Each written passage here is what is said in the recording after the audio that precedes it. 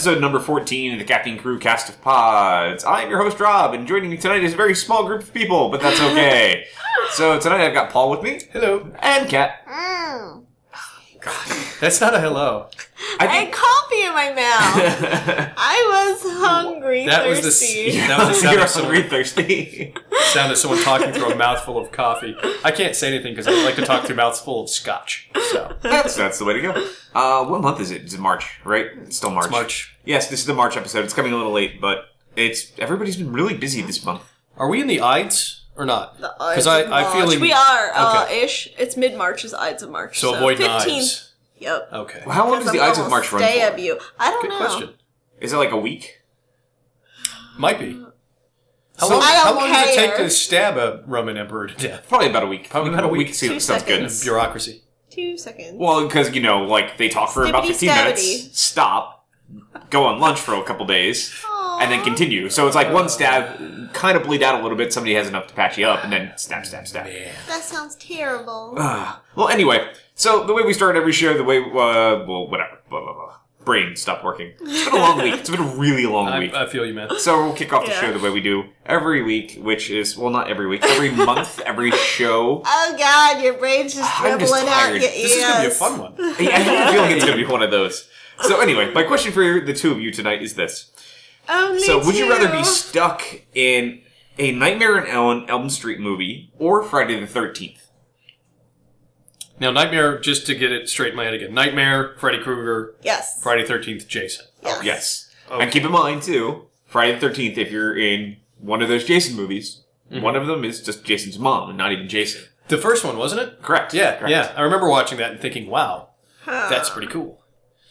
I think, I'd rather be stuck in Friday the 13th. Because Nightmare on Elm Street, there's no escape. Right? You fall asleep, doesn't matter where you are.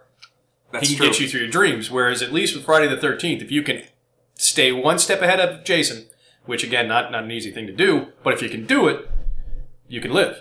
That's true. Yeah. So I think just from a survivability, it'd be Nightmare. Or I mean, Friday the 13th. Friday the 13th. See, I get them Yeah. confused. How about you?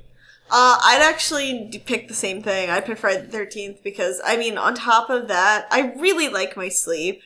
And, I don't know, I can't imagine going stretches without sleeping. I'd probably die really early on. Unless it got all Dream Warriors and shit. I mean, Well, that Dream was Warriors, pretty- everybody in the Dream Warriors, for the most part, died there, too. That's very true. Like, look at the kid in the wheelchair that was, like, the D&D wizard. He was a wizard! He was a wizard. He was a wizard. Yeah, no, I agree with you. Like, honestly, I'm gonna join you guys on this one. Friday the 13th, definitely, because you have a chance. Jason still ultimately, his big thing was he had an issue with water. You're in a fucking lake. I mean, I'm just gonna go swimming the entire time and pray to God that, if you have a snorkel and, doesn't get scuba brave. gear, something, come up with a good plan. Yeah. You'll be good.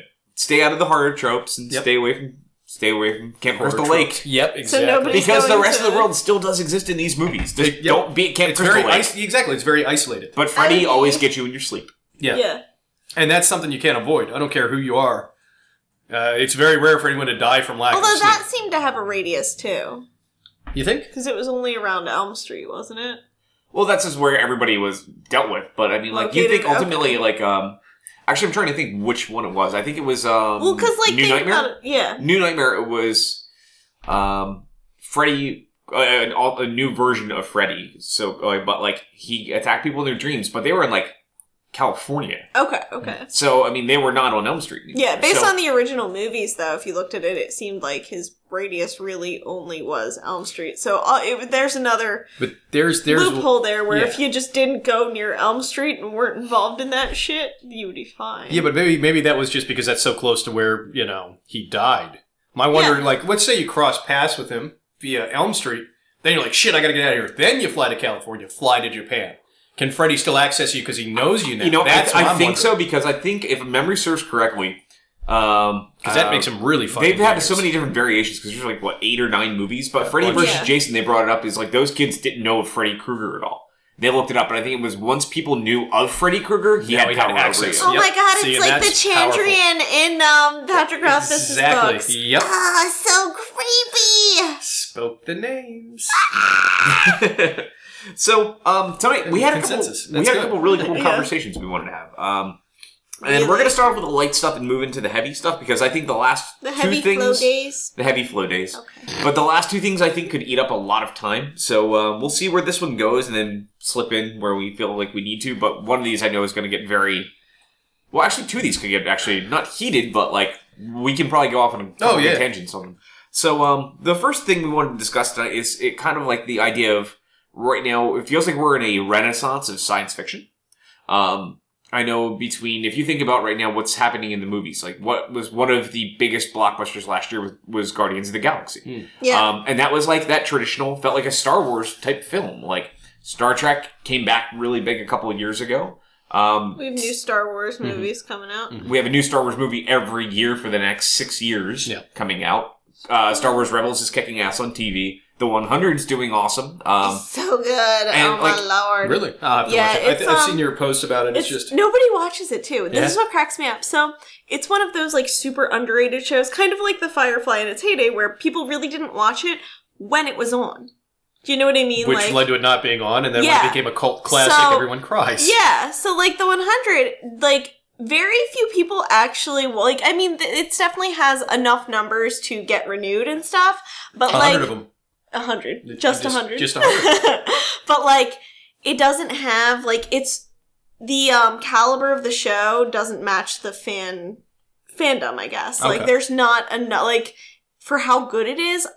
I feel like because it's on caliber with like BSG, the reboot of BSG. It is really, really phenomenal sci-fi, and I'm just like constantly because every like review I've seen of it, every like whatever is like, why don't more people like this? Well, that's- like this is so good. To strike on the Renaissance word, though, Yeah. I mean that's very, very specific the way you put that. There might be a good amount there when you think about it. The Renaissance, the original Renaissance, was a age of great advancements in how you got the artistic mean across. Right? Right. They figured out framing. They figured out how to do perspective, depth. Yeah. Right.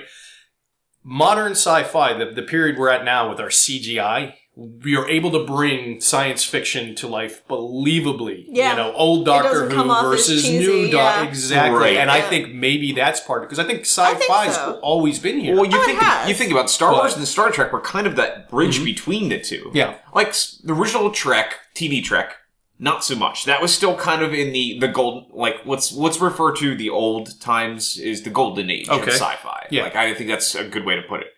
That's where everything like really got prevalent, and it was a lot more literary works than it was visual medium. Yeah. Larry Niven, Asimov, all the great right. authors, Clark. Yeah. Yeah. So like you move from that, and then you have TV shows like Star Trek that hit it big, but Star Wars brought a lot of the film advancement. I That's would say that's like a lot, but all those things together would be like the golden age. I would say Silver Age would be stuff like Blade Runner or is that closer to Star Wars age? That's That's- actually it's somewhere in that it's realm. closer. I think Yeah. if you think about now, that's closer to the time of Star Wars because you think Jedi was That's true, that's 83 true. and Blade Runner was mid to late 80s. Yeah. I That's can't right. remember quite Yeah. the years But I anymore. feel like 90s and early 2000s also had a like I guess that was the Silver Age because there were like a lot of really good sci-fi movies out and like obviously Firefly.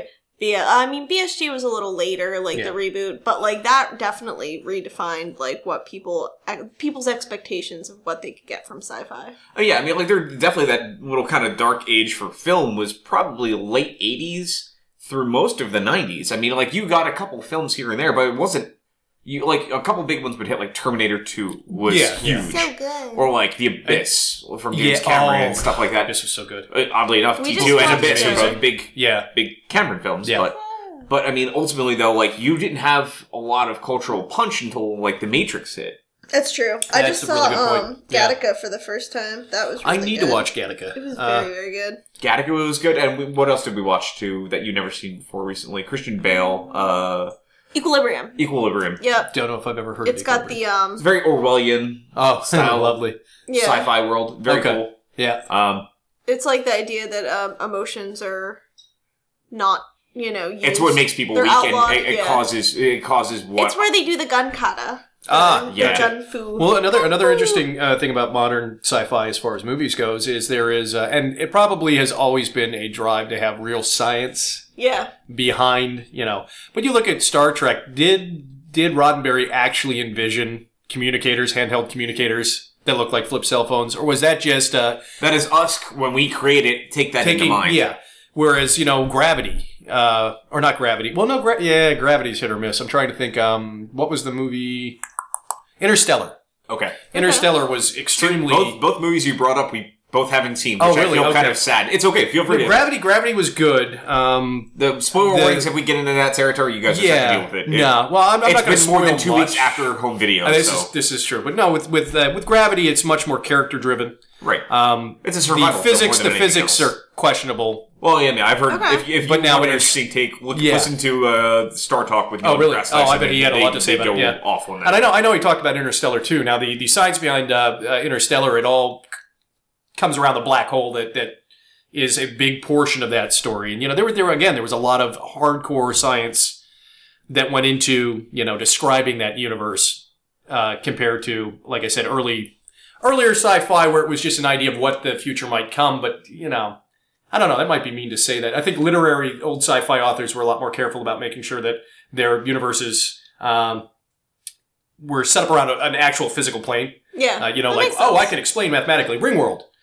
There were students that did studies on whether or not Ringworld would be capable. You need some sort of really special, dense material to make it. But once you had that, all the other math, the spin, the ability to keep an atmosphere on the Ringworld, all of these things came into play and mathematically were proven to be possible. So, that's awesome. Warp drives, we're still working on the math for that. So, I mean, again, that concept comes out, a lot, there's a lot further out there. But so many ideas. But, like, the what's interesting, though, is, too, was, like, when we talk about, like, the fact that we feel like we're in a renaissance again, like... It's a great time if you love sci-fi to be alive. Well, it really is, because is, it's like we're thinking of it on such a specific level, but like you even think about if you expand that idea a little bit. The Avengers, even though it's a comic book, that is science fiction. It's you have a man in a mechanical suit with a heads-up display that is working with, when he's working in a lab, working in a 3D virtual space. Something we're close to, but we're not there yet. Yeah. All this stuff is still considered, for the most part, a lot of that superhero stuff it's either a hard fantasy edge or it's a science fiction edge. Yeah. I mean, and then there's that weird in between, but for the majority, it's one or the other. Yeah.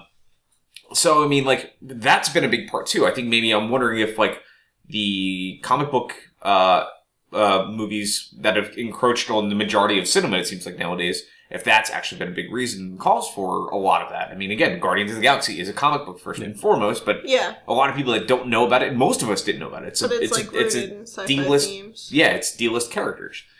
That actually brings in, like, my one question, which was what elements make a good sci-fi? Because I feel like there are a lot of science fiction movies that seem like they're more action movies versus what you think of as iconic science fiction. But there's I think there's good reason for that. Action sells. I mean, honestly, when it comes down to it, you got to get people in. I'm trying to think, I believe it was Arthur C. Clarke that did the Rama series. His first book is very dry. It's all about some astronauts visiting a passing, object that's obviously made by a different civilization. But it's very dry. It's kind of hard to make your way through. And then he coupled up with another writer, and they built this really awesome story. And all of a sudden, you've got these characters, and it became a lot less about the math and the physics, and a lot more about human interaction. Yeah. So I think you've got to have an element of something that really grips people on an emotional level. Yeah, for sure. Yeah, I mean that's pretty important. Believability is important too. I agree. Like if you had a movie about because then and again, I don't want to. That's tricky. Though. I don't want to spoil Gravity for it's okay, you. That's okay. Yeah, because that one envisions a human race so far in the future that they may be energy for all we know. To me, it's harder to wrap my head around that concept than it would be to wrap my head around mobile platforms around all the planets in our solar system. Yeah. Gigantic structures that have people living in them. We mine the asteroids. That to me is so much more believable than we all become energy in 5 million years. And, well, I think that's I just like can't the process difference that. between sci-fi and fantasy, though, because fantasy is like, don't get me wrong, like any fantasy system still needs rules. Yep. But the basis of it is not, it's meant in the fantastical, not in the you don't need that grounding so much. You Well, need yeah, rules, yeah. but Magic your is, own rules. Magic is pretty anti-physics. Well, Yeah. it's any world. There's Yeah. 1,001 questions. As long as you have at least half of the answers, Yeah, I think you have some form of Solid grounding in it. foundation, You know, yeah. I mean, there's no real amazing formula to it. I think on that end, I mean, but you do have to. It's world building, no matter what. I Yeah. think for any good storytelling, though, it's all about the world has to be believable. Like you can shoot something that's a modern day film. And if you have two people sitting there and talking in a diner, and all of a sudden in the background you have like 6 guys in like full head to toe rubber suits walking around, like taking a sip out of a drink and sticking it in their ear, people are gonna be like, "What the fuck is happening?" But if you never explain that, everybody's like, "It was just bizarre." Yeah. I mean, like, Which you can see that element is played upon, I think, in the older sci-fi movies. The older, bizarre shit in the background and nobody notices. That's how normal the future is. Like this isn't strange to them. And, right, but like, if your main Look at characters how aren't different it is. engaging in that same way, though, then it's just like It kinda gets bizarre lost. flavor for no Yeah. reason. And you Yeah. saw that in a lot of B Oh sci-fi. yeah. Oh, definitely. Yeah. Definitely. Speaking of, oh god, probably great classic sci-fi. Sorry, Buckaroo Banzai. And the only reason I'm bringing it never up saw is it. We'll have did to you do that. not? You have Yeah. got to see Buckaroo Banzai. She has yet to see that in Time Bandits, so that's something that has to be done. Yeah. Oh man, see, there's so man. I saw. I don't know if I should mention on tape exactly what I was under the influence of that one time I watched Time Bandits, but it was amazing. But no, Buckaroo Banzai is just it's loaded with cheese. Yeah. and it's fabulous. It's That's like the awesome. cheese makes it. It's Peter Weller, who was the original RoboCop in RoboCop Yep. 1 and 2. Okay. He was also the bad guy in Star Trek Into Darkness, Okay. outside of Benedict Cumberbatch. Mike from Breaking Bad, he's in there. Yeah. Dan Aykroyd is Dan Aykroyd. Jeff Goldblum. there is that's just awesome. a ton. It's a fun solid cast. cast. It's very Yeah. campy. It's just amazingly fun. Oh my god. Sounds interesting. Yeah, and I'm pretty sure that started out as a comic, if I'm not mistaken, or at least I think that's the mythos. In my mind, I shouldn't say I think that's the mythos. I'd have to Google that, but I want to say I think that did start out maybe as a comic book I wouldn't be surprised. or a graphic I mean, novel lot or of something, things because I can't see anybody conceiving of that. I have no for a idea. movie. Like that had to have come from somewhere else. There had to have been I somebody get else that, working on I a get project that. to lead to that. Because it was Yeah. insane. When you see it, you'll know exactly what we're talking about. Okay, well, back on that like element of what makes a good sci-fi, though, is like Yeah. obviously characters are always number one beyond anything else. Now, for you two, like, is there character archetypes that you like to see best in sci-fi? Like, do you like to see, like, for example, like, I think in my brain, when I think sci-fi, the two big things that usually jump out in my brain are Star Wars and Firefly. That's fair. But if you look at them, they both have elements of westerns in the way that Yeah. they both flow I out. could see that. Okay. Like, Han Solo is that, like, Dirty Harry-esque character. Malcolm Reynolds is also that Similar dirty-esque kind of... type, yeah. They have that similar archetype that kind of flows between them. Yeah. Yeah.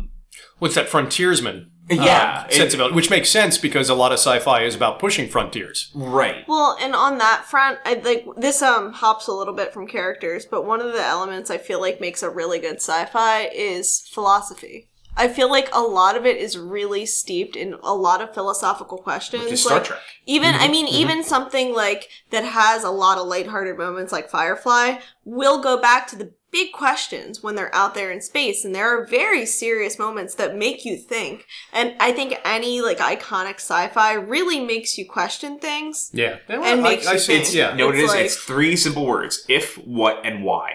Yeah. And those things kind of move all of that stuff forward.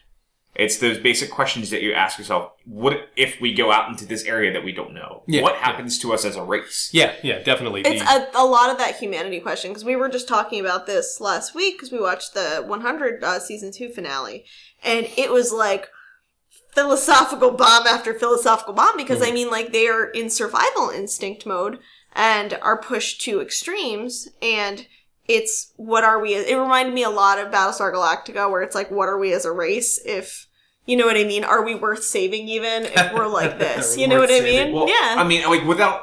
Because it's still fairly new especially, I don't want to spoil this for anybody that's not watched the 100. No, I have to check it out. Season 1 is on Netflix. So, okay. Is it good? And Season 2 just wrapped. But there was an amazing line or two in the season finale of Season 2 that doesn't give anything away, but is, as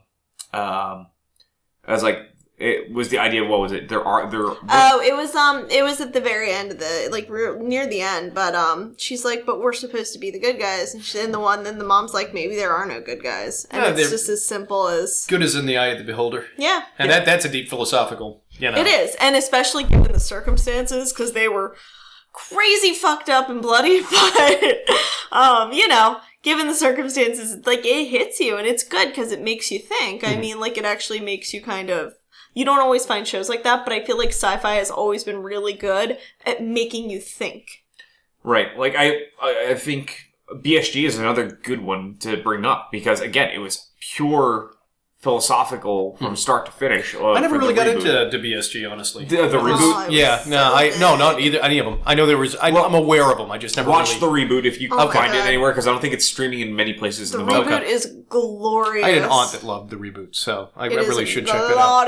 I'm still trying to make my way through so many other things. Yeah, understood. Yeah, but you're a big fan of Orphan Black, and that is very heavy sci-fi. I love Orphan Black. Yeah, no, that is exceedingly. Is that more sci-fi-ish? Oh, I would say so. Okay. Well, it's all about cloning. Yeah. So, and I would assume that's loaded with philosophical stuff. It really is. Especially with the idea of cloning.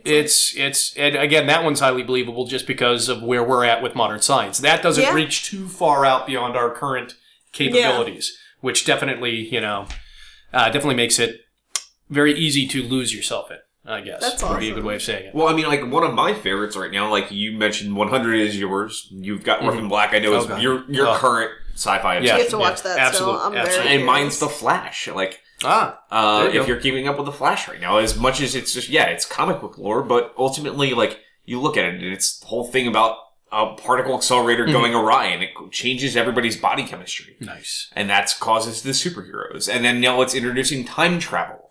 And I'm very curious to see how a TV show now is going to handle time travel. Because there's a couple shows have done it, but not a lot of shows have done it well. Yeah, I would give you that. And when it got introduced in the show, it felt natural in this universe that time travel existed when they brought it up. Okay. It never felt like, ooh, they crossed that weird boundary, and that was the dirty word. You don't bring up time travel. Yeah, didn't Fox have a show that was based entirely around time travel? It was like New Earth or something like that, where I don't know. The modern Earth was destroyed, so people were going back to Jurassic times to survive. I don't think it made it past a season or two. Honestly. Well, I know there was a show called Primeval. That was BBC. Show. Oh, was that BBC? No, this was a Fox one, but I'd have to. I hate bringing up topics that I don't know the actual name to. But that one was based. But again, didn't make it too far. Now that, But what does that say? I don't know. But I mean, even if you think about things like going back, tough thing to do well. Yeah, during the late 80s, early 90s time frame was Quantum Leap, and that was just time jumping. And the granddaddy knew them all was Doctor Who. Doctor Who. I was going to say Doctor Who has tons of time stuff, and probably there's a lot that's ripped off. Honestly, or at least I shouldn't say ripped off. Doctor Who was probably influenced. Right. A lot of writers' opinions, at least writers within the last 50 years, of what time travel would look like on TV or in the movies. It's one of the longest running. Yeah, because they had a long time to perfect that. Yeah. The writers had a long time. For sure. Visually, they had a long. They had a good amount of time to build how you do that properly. Mm-hmm. So, well, I mean, that's one question I didn't ask. I mean, again, I bring this whole thing up because I believe it's we're in a renaissance again, where things are moving forward, but it's also in the cultural limelight. Do you guys both agree on that, or do you not? No, I do. And I think it's moving forward. Yeah, I think. Well, and again, it's not just that it's moving forward. I think the quality.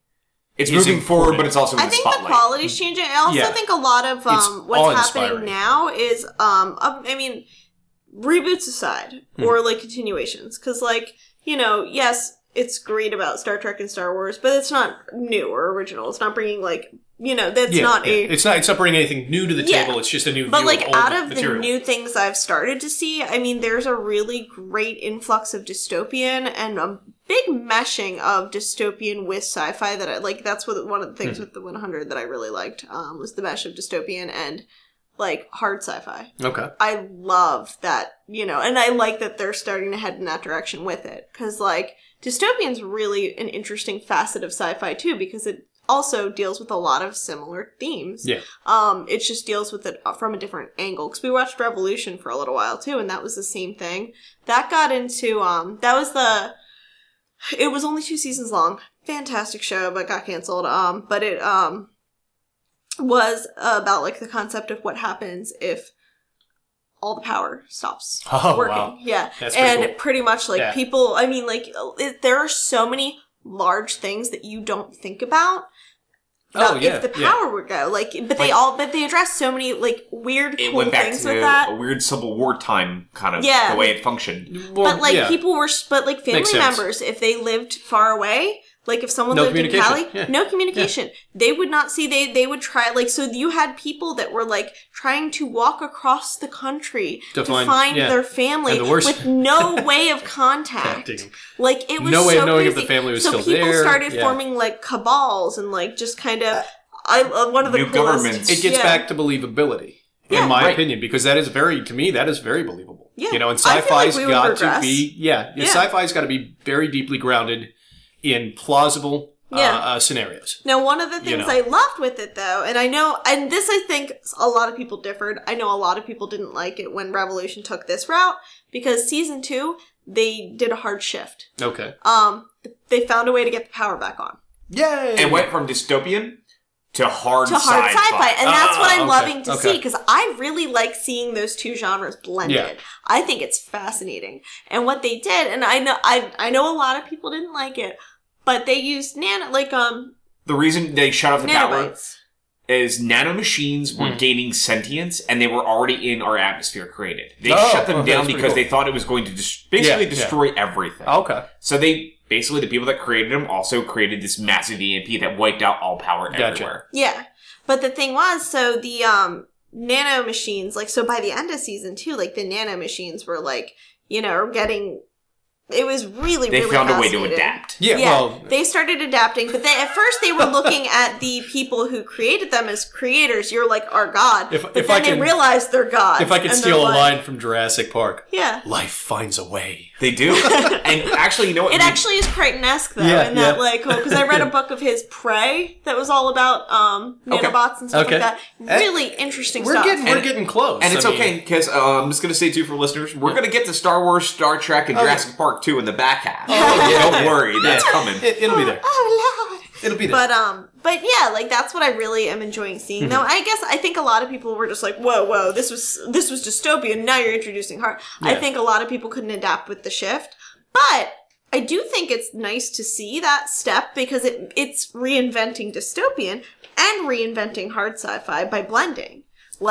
It's a really cool thing to see. I loved the fact that they're, that they didn't just keep slogging along with the power out and, let's go with the same thing over again. And they decided to really just go balls to the wall with the hard sci-fi elements and be let's get really technical and scientific about this. And there were gaps in plausibility, in any show. Especially any sci-fi. If you look hard enough and people will always find something to complain, but again, be happy that they've created something special.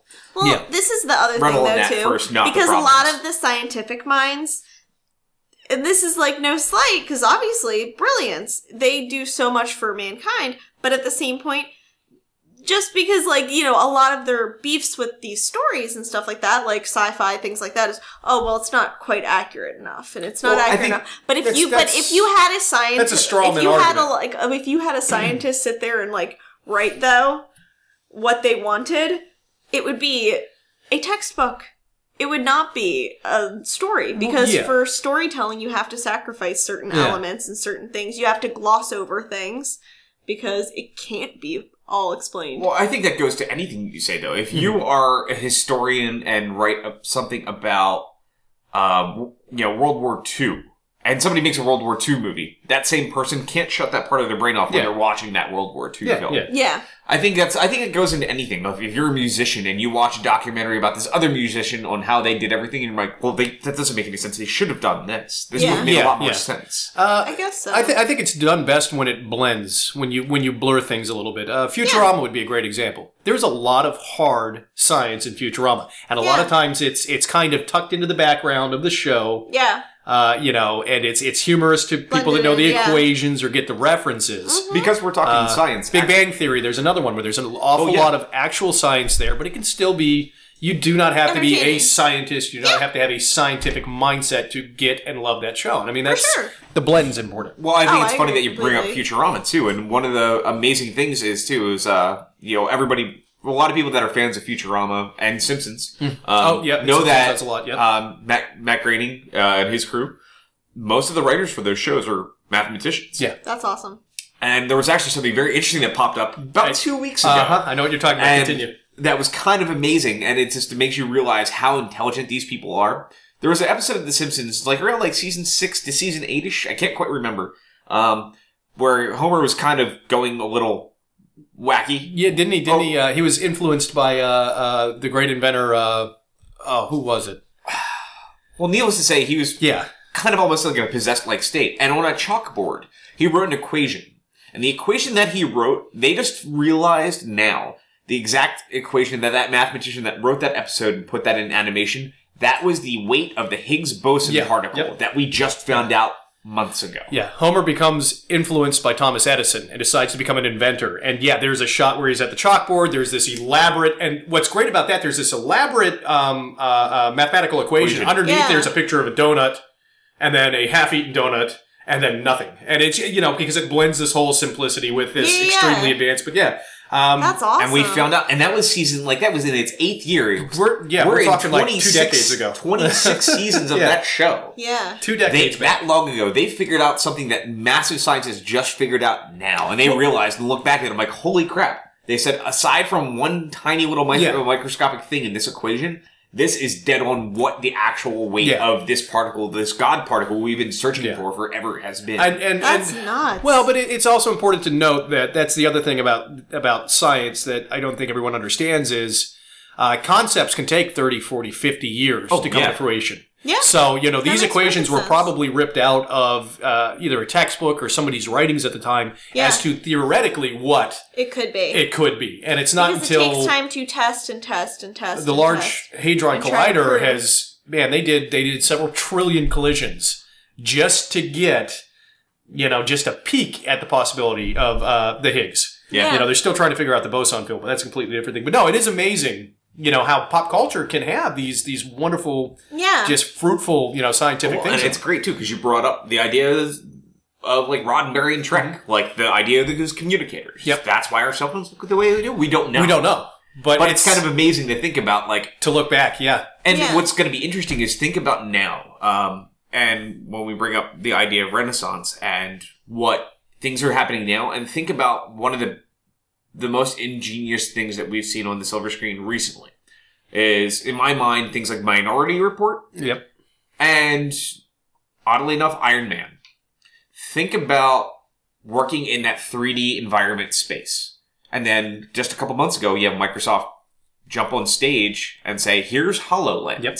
Yep. Yeah. This is going to be your augmented reality where you can still see everybody around you instead of being locked into VR and locking yourself away. But now we're bringing that environment from those things to you and hearing people from like the Wall Street Journal, like somebody that's maybe like not as like taking such a scientific approach than somebody from like Popular Mechanics. Yeah. When somebody from the Wall Street Journal says, holy shit, this worked, they think about it from a consumer mindset. Well, and that's important. And that's the thing, is when somebody from there comes out and says, I watched Netflix. I pulled up Netflix on my wall and threw it against a wall with a hand motion. Yeah. And it was the same Netflix that I'm used to watching on our plasma screen or OLED screen or whatever you may watch it on. Yeah. Or your smartphone. Yeah. And it had that same opacity. Or somebody saying, hey, I actually got to dismantle a 3D replica of a motorcycle I own.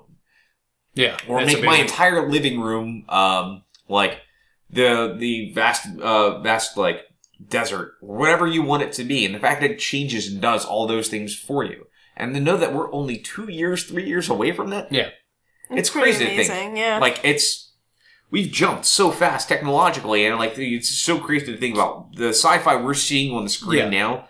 How close are we to that? Well, communication has been the key on that. Yeah. Communication has been essential in driving that. You go back to turn of the century physicists in Einstein's time.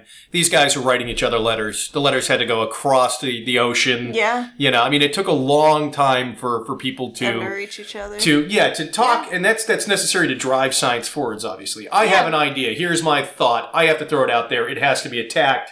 I have to tighten it up. Yeah. Through these processes, we learn what works and what doesn't.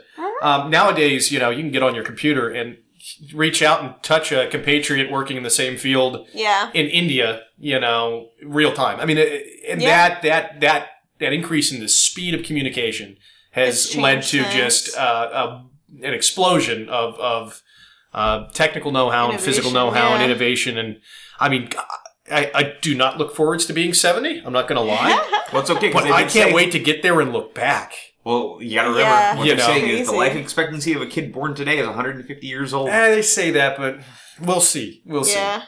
But it we'll is see. kind of interesting because I mean, like, even like thinking growing up, I mean, I remember like just from being a kid with like the internet and stuff like that. Like when I was really young, it wasn't really a thing much then, or at least not very prevalent. It was very but we had like bland AOL and like yeah. the dial-up, and you couldn't God, use the dial-ups. phone. Yeah, the noise. You couldn't use the phone while you were on the internet, and it was so And- slow compared to what we Well, use compared now. to what we have now, but think about the time. You could reach out and meet at someone you'd never met before. Dude, and granted, AOL it was Instant slow. Messenger. AOL Instant Messenger, Everyone used chat that, rooms. yeah. Okay. We look back on it as being slow, but I think people At the our time. age at the time were probably like, holy shit, this is is amazing. yeah, pretty much. Oh, I still, like, every once in a while in my peripheral, if I'm like just drifting off into space for a second, I'll hear that little dial-up tone. I know. Yeah. You can't. And that, you know what? Modern generations of children should be raised having to listen to that goddamn thing at least Forced. once a day. Yeah, because, Forced. they have no respect for us old time. Well, it's interesting, though, because, like, you, like, pretty much, when you were, like, young, like, that was kind of already in its infancy and moving up, so it was kind of going with you. Yeah. And, like, What are you? Sorry, you made yourself sound like a really old person. When you were a kid, that would have been. What I'm amazing. saying is, like, it's funny, because, like, we only have... Comparatively, because we have a 7-year age gap. So. we have So did me and my wife. So Yeah. 7 Oh years yeah, because between Ashley's us. a year older than me. But if you think about it, though, like, for you and me, I'm the youngest. when we were kids... Mhm.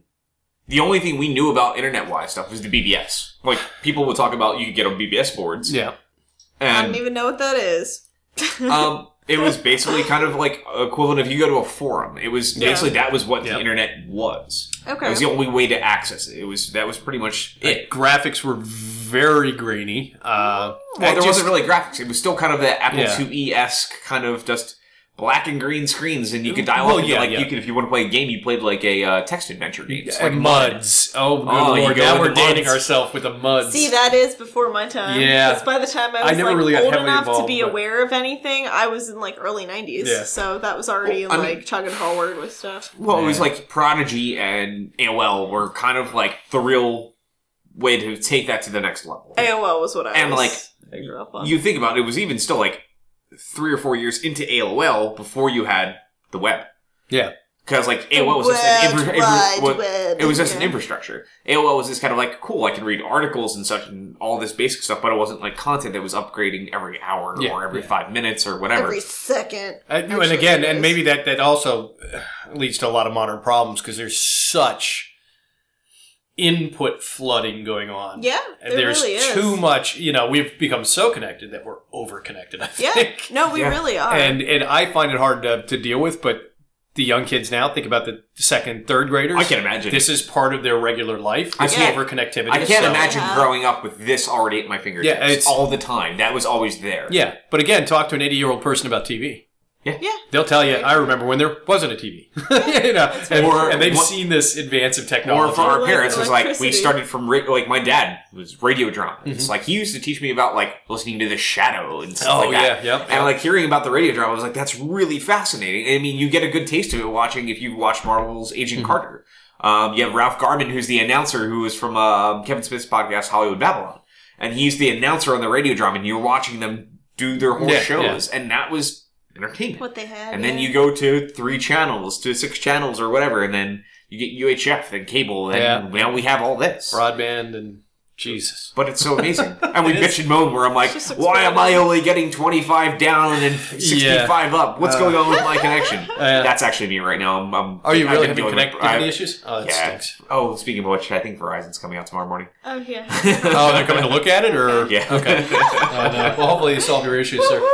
Well, my connections are still fairly high for the average person, but for what you do. But what I'm paying for, not quite. No, I hear you. Yeah. But it is crazy comparatively, like, how much has changed. I mean, that's why there are a lot of, like, these issues with social media that crop up. Like, you know, people complain about, the oversensitivity or, like, this, that, and the third. But the reality is, we are the generations that are dealing with the repercussions of internet culture. Yeah. So we're pioneering through all this mess. Yep. So, I mean, like, protocol hasn't been established. Like, regulations haven't been established. Yeah. We're working on it. Yeah. And so that's why a lot of these, like, a lot of people talking about things and discussing everything is so important, because we're all trying to wade through and figure out policy, figure out how to Right. It's a level manage of everything. You can only put so much faith in people to do the right thing. Yeah. And then then every site also has to policy it, because it's each site's individual responsibility to do that. Yeah. There is not some giant, like, banhammer that will all of a sudden wipe that stuff out, because unfortunately, everything's gotten so large so quick. The law's got to catch up too. That's the other thing. You're still dealing with you're still dealing with a very gray area, because no one is really sure what the boundary is. Yeah. You know, where have you crossed the line? And you're starting to see it in court cases and things now. You are. Yeah. I mean, like, Facebook threats. Yeah. Facebook threats. Where is a Facebook threat a threat, and where is it just in here's a freedom great of one. Expression? One of the things we wanted to discuss tonight was there is an issue of a comic book coming out from DC's line. It's coming out in June, and it is Batgirl number 41. Yep. Unfortunately, I cannot pronounce the name of the artist. I feel really bad. Raphael Alberg. Doodle daddle. Yeah, there's a lot of vowels and Raphael consonants in there. starts with Raphael A. Let's start. Yeah. Let's just say Kitty that. Puss Foot. But So, he was building a variant, right? And this is a variant cover. variant This isn't cover. even the main... Yeah. Cover, So yeah. basically what it is every couple months, DC will take their entire line of books that they come out with, and they'll come up with a theme for variant covers across all of their issues of books that are coming out. If you've ever been online and have seen the DC Bombshells, it's 1950s interpretations. Those were beautiful. That was like one of their months of variants. And yeah, they recently did one, I think, that just finished up last month or this current month. That's interpretations of classic movies or cult films for all their characters. Like Teen Titans looked like the Lost Boys cover, which is really adorable. cool. But Didn't even know there was a Teen Titans comic book. Yeah, that's actually Don't what watch got the me into comics. modern Teen Titans. Teen Titans I Go, haven't. not good. Young Justice was excellent, The original and the Teen original Teen Titans. Titans was really good. God, the original Teen Titans on Cartoon Network was amazing. Amazing The show. I new never one watched is it. I'm drivel. actually planning on purchasing it on Amazon. Drivel. You need to watch it. You would absolutely adore it. It's Oh no, really the well original done. one was amazing. Well, like, that's actually, like, the Teen Titan comic books are actually what got me into comics. But they were, they look very different. Young They Justice look is more closer like- to the Jeff Young Johns Justice, run you yeah. read. Okay. That's closer to what I read. The original Teen Titans is those character models that are in Teen Titans Go, but not SD formed. Okay. It's those models, and it's very much like that 12 to 13-year-old range. Yeah. But they go from some slapsticky stuff to really vicious, hard, gut-punching stuff like teenage stuff, Okay. which is kind of surprising for a Cartoon Network show. So. Very cool. Yeah, But yeah. anyway, so getting into the variant topic is June, after DC's Convergence finishes wrapping up, they're going to be going back and finishing up a couple big plot lines and storylines, so they're doing a big Joker month. So every book is getting a Joker cover variant. And if you know Batgirl history, Barbara Gordon Batgirl, mind you, Babs. not the Black Bat or Stephanie Brown, Yeah. but for Babs, if you've ever read Alan Moore's The Killing Joke, you It's know a lot. quintessential comic book lore. It like is. that is. Yeah, no, that's That is Barbara Gordon getting shot in the spine by the Joker.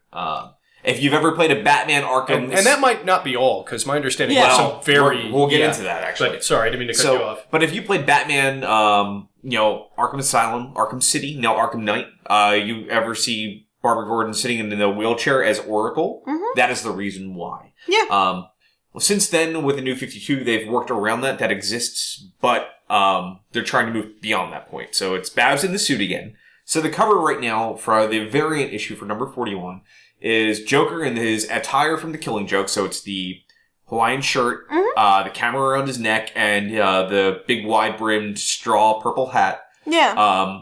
Wiping a blood bat across Barbara's lips, holding a gun to the side of her head and her crying. Well, it's the gun's over her over her shoulder. A very casual violence tone to it. I mean, that's the Joker, though, in a nutshell. Deeply disturbing. It is, but that book is. Like, I guess the reason why I don't have... And I mean, I'm pretty, like, rah-rah, on social issues and stuff like that, but I actually don't have an issue with that specific cover because I read the book. Because Killing Joke is seriously fucked up. Yeah. And I feel like if you put, like, I mean, the cover is what you expect to find in the book. Yeah. I feel like it's a better warning as to what's in the book for people than to have something that's, like, not a good representation. I mean, and it's beautiful art. I mean, it's very fucked up, but it does reflect the story. And the story is more fucked up than the cover. You also have to think about it, too. One of the best memes I saw going around when people were discussing this, about everybody getting very up in arms, because the reason why we're bringing this up is DC and the artists have decided to pull that cover from being released. And I think DC just went along with the artist's decision. I think it was more the artist's decision than DC's. That's what it sounds like. But the big thing is ultimately, too, I mean, I understand a lot of people getting up in arms about the idea that it was pulled. And I do understand why certain people may find it very, very offensive, but the reason for the offense, though, you got to think about it in this light. They're not glorifying any form of act, for one. He's a villain. Like he's supposed to be. And the whole book is showing what a horrible, like... he's supposed to be, if you ever read a geek site's top 100 villains, Joker's always number one. Yeah. He's a sociopath. He is an absolute sociopath. He goes beyond socio. He's a psychopath. He is chaos incarnate. He is chaos incarnate. Chaos and evil. He is not supposed to be a good guy, and so it's not like he's I could see if it was like gratuitous rape or something like that or anything. But the other thing, again, most of the people who are up in arms, I don't know if they've read the book or not. I think they have. I think it's very important because the thing is, like with Killing Joke. I'll put it this way. It is subtly implied. It is never actually overtly stated. It isn't. And what we're bringing up when I read it, you can read into it. Alan Moore leaves it so you can read into it how you want. I chose to read into it that she wasn't. And she just had her spine broken, shot, whatever. She was battered and suffering on the floor from a gunshot. Yeah. Yes. Yeah. But you can also read into it the fact that he raped her and shot her. And that's my understanding yes, that's probably where it went. Taking Alan Moore's overall body of work when it comes to sexual issues. Watchmen.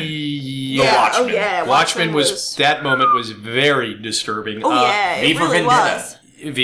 That's a good point. But Alan Moore's, his whole thing is illuminating the stuff that's overlooked. Yeah. Because he brings up those issues that people, and makes them uncomfortable. Yeah. Because they should be uncomfortable. And that's my point. I want you to connect to the character. You should be connecting rape with an uncomfortable thing. I give you that. Yeah. So, I do think that, like, I guess I don't understand why it's as much in arms over something like that, when the work itself, I get why it was used. It wasn't like rape utilized as a cheap ploy, or a gratuitous thing, or thrown in there, or glossed over, or cheapened, or whatever. It was used, it's uncomfortable, but it's also something that actually happens. Yeah.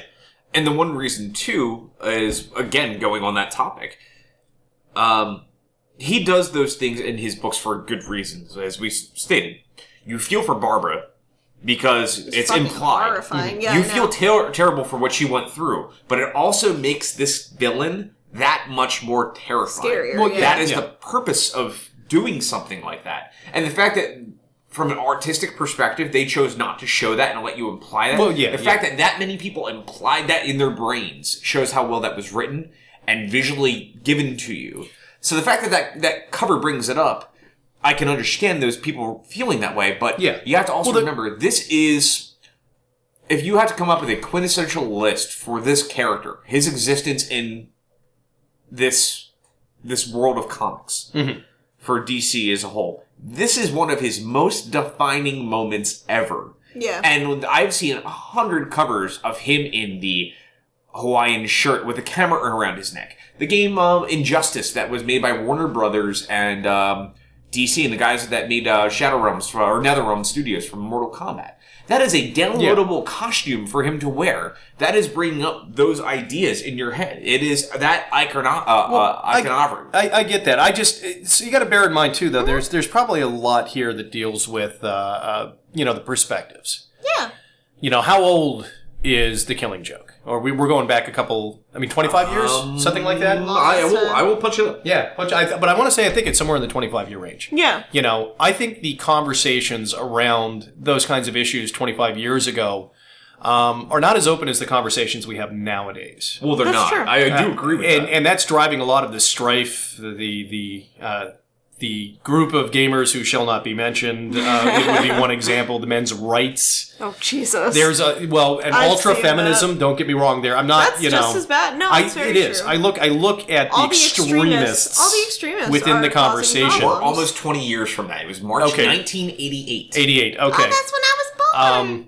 I think what overly sensitive. No, if it was 88, then it was 27 years. Yeah. Oh, 30. Yeah. Holy crap. Yeah. Well, 88 to 98 to 27. I'm turning 2008. 27 this year. Yeah. Yeah, so we're talking. I know my age, almost damn 30. it. Yeah, that's what I Let's said. call it 25 years. But nonetheless, I think maybe certain people looked at it, even a passing reference is a nod back to a time where it happened and we're just not going to talk about it. And I think that may be But Alan what... Moore is also not that type of writer. Oh, no, Alan Moore not. doesn't give a shit. Let's be very solid about that. Alan Moore... No, he doesn't. He's very visceral.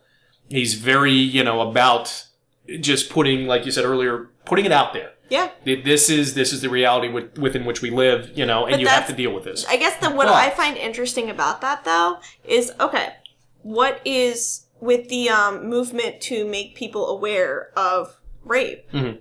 That's what they're trying to do, is put it out there that it is a horrible, uncomfortable thing that happens because so many people try to sweep it under the rug. Oh, yeah. So that is an example in comic books where I would say it's actually, it's a horrible thing, but it's treated as a horrible thing.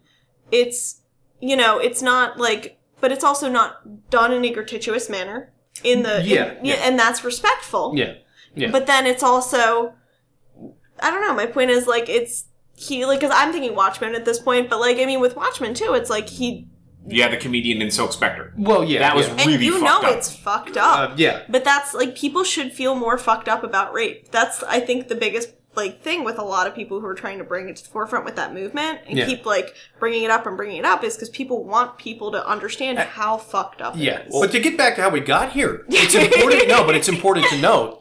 Yeah. From what we were reading earlier about this topic, part of the reason that this was pulled wasn't because of the complaints from people that were concerned about it. Yeah. It was because, and this is becoming, unfortunately, a very regular habit in our communication sphere nowadays. Yeah. People complained because it was unsettling, and then another group came in and started to make direct threats against those that were complaining. And that's why my understanding is that's why it was pulled was because I respect DC and the artist's decisions for I do that respect reason. that a lot because If they pulled it because of some people being uneasy, I'm like, this is a That's fictional kinda character. silly. open Yeah. discourse and disagreements are important. It's part of Yes, any it is. democratic world. I'm fine with Threats people being of death, uncomfortable threats with of it or whatever, rape, But the culture that we threats are live what- in is very scary. That's terrifying. Honestly. Yeah. And People in should not have to live like that. and in some way it gives a bit of weight to these kinds of topics because you look at that picture, maybe if you haven't existed in that world, nothing's bad's ever happened to you, what's the big deal? If something terrible has happened to you, you look at that's disturbing, you voice that you're disturbed, and then you're attacked in a very vicious manner. That's kind of horrible. Ultimately, you know what I find the most disappointing somewhat about this whole situation is people get up in arms because of something that's implied. Mm-hmm. What if that cover was this? It was the Joker in his normal, purple suit attire with his arm around Jason Todd with a crowbar hanging where that gun is. Mm-hmm. Would people say anything? Because he beat a 13-year-old kid to death with a crowbar. Some people might, honestly. But you know what? I don't think anybody would. In all honesty, I don't think anybody would bring that up.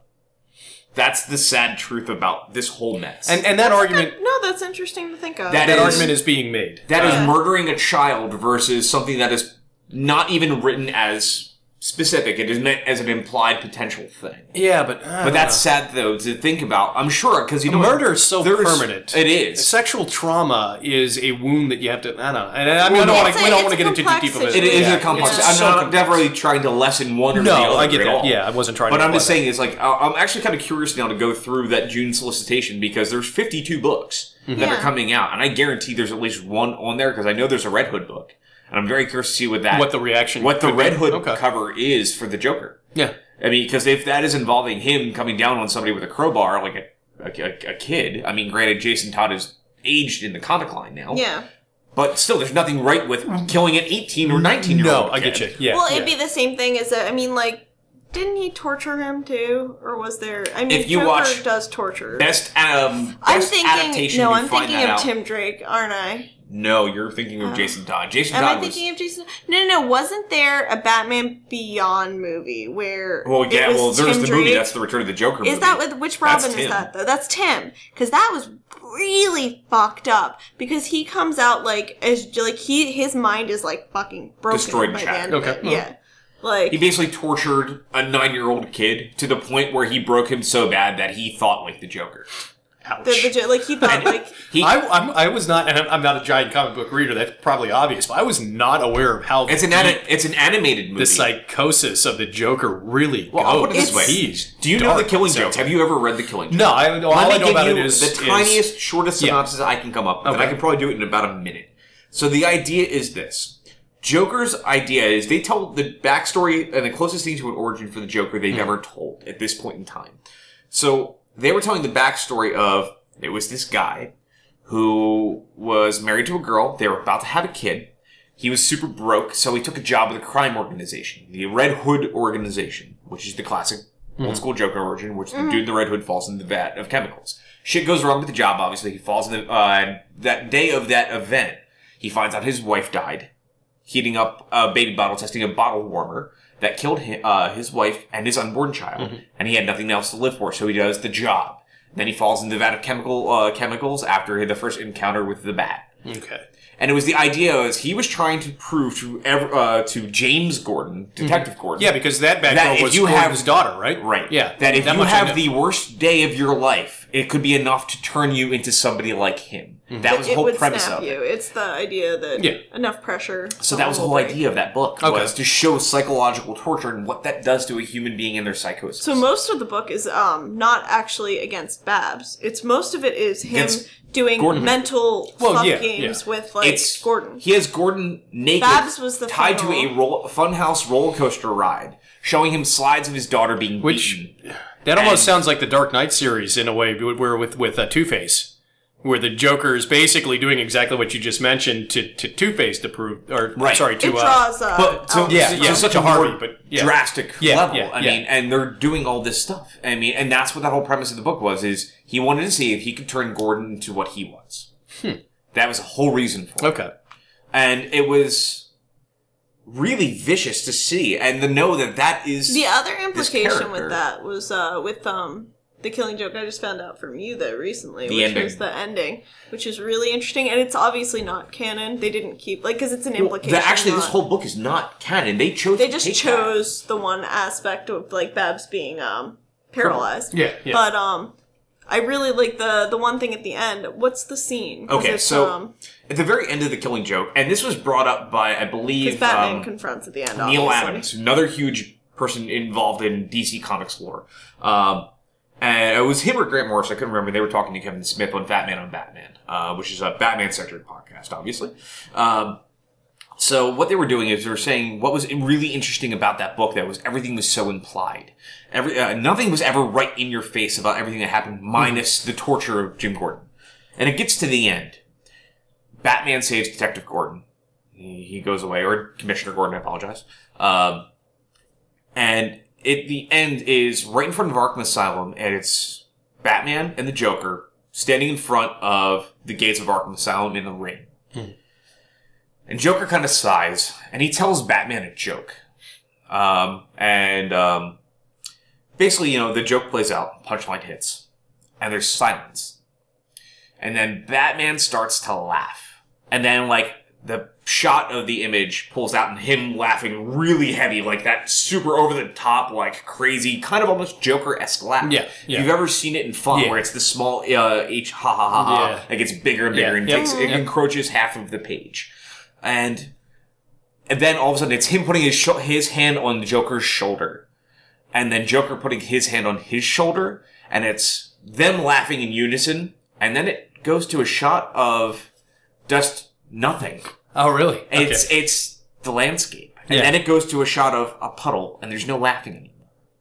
And Alan Moore looked like he implied that when he was trying to break Detective Gordon, he actually broke Bruce. And Bruce kills the Joker. Yeah, it is meant to read be something a lot about of people that. view an actual literal killing. Oh no, like It's he the choked joke him to death. Yeah, like he broke his neck. Yeah, like which kind of get back to the title, the killing joke. Yeah, right. Yeah, and you have to remember, any graphic novel that was ever published by DC that was not a part of the main continuity, like which a trade, meant they could do things. Which like meant that. it was allowed to be anything. That was not in continuity. You could have killed Batman there, and it would have mattered to the actual universe. That is considered. If you go back to the '90s, if you ever heard of DC's Elseworlds, that is basically almost considered an Elseworlds. Okay, yeah. It was just there are little pod universes where what happens. It was just, there's a couple big ones that happened in DC's history for Batman, like Batman Year One, the Dark Knight Returns, Frank Miller, Dark Knight Strikes Again. Oh yeah, those ones changed what that character was. Year that 100 took him out too. of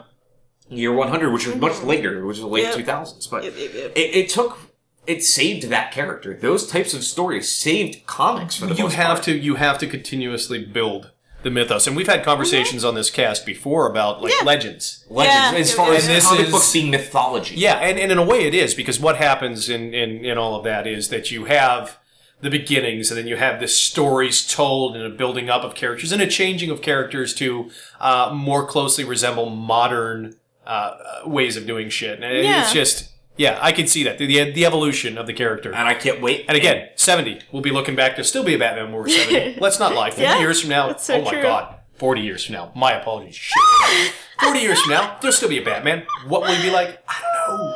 Well, I can actually know what I want to do is actually not for the podcast in April, but in May.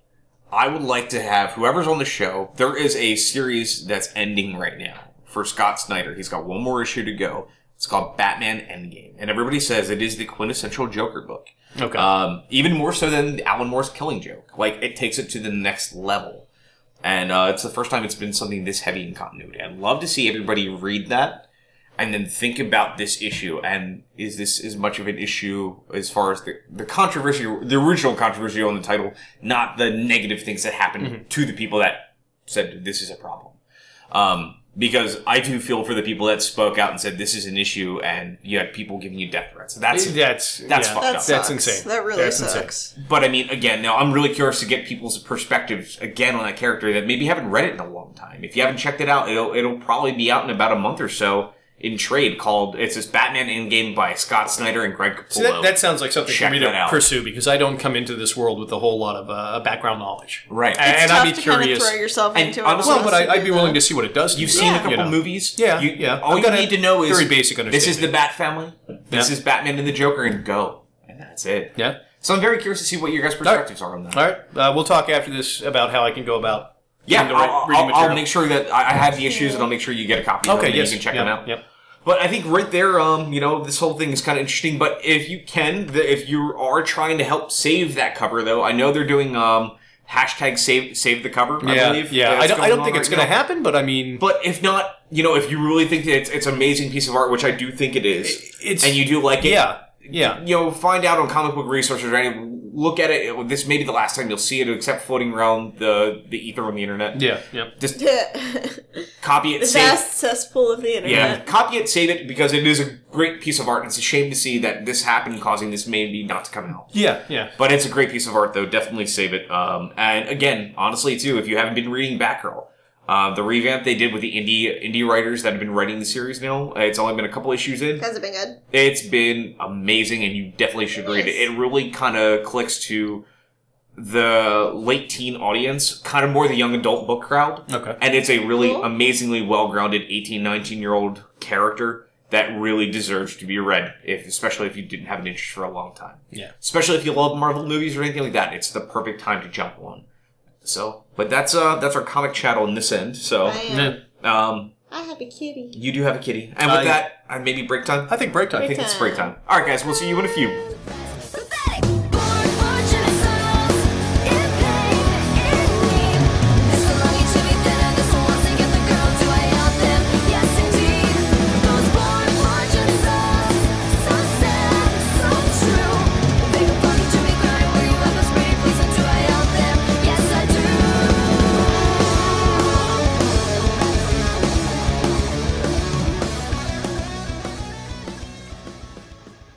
And we're back. So, hello. The next little discussion we wanted to have was kind of actually, this is a very loaded question. Oh no. So, there's a lot of old franchises that are starting to rear their head again for the first time in a long time. Star Wars, kind of, but... Kind of, yeah. I mean, it's existed outside of the movies for a while, but we also had the prequel Clone trilogy. Wars, we had that. Star Wars Rebels has been running. Rebels, all that crap. yep. But then Jurassic Park's coming back, which is, I know, a big one for a lot of people. I never thought I'd hear a lot of people being so like, oh my god, hooray. And now, like, we have something like Ghostbusters now, too. Yes, that's a kitty. She's so fluffy! She looks miserable.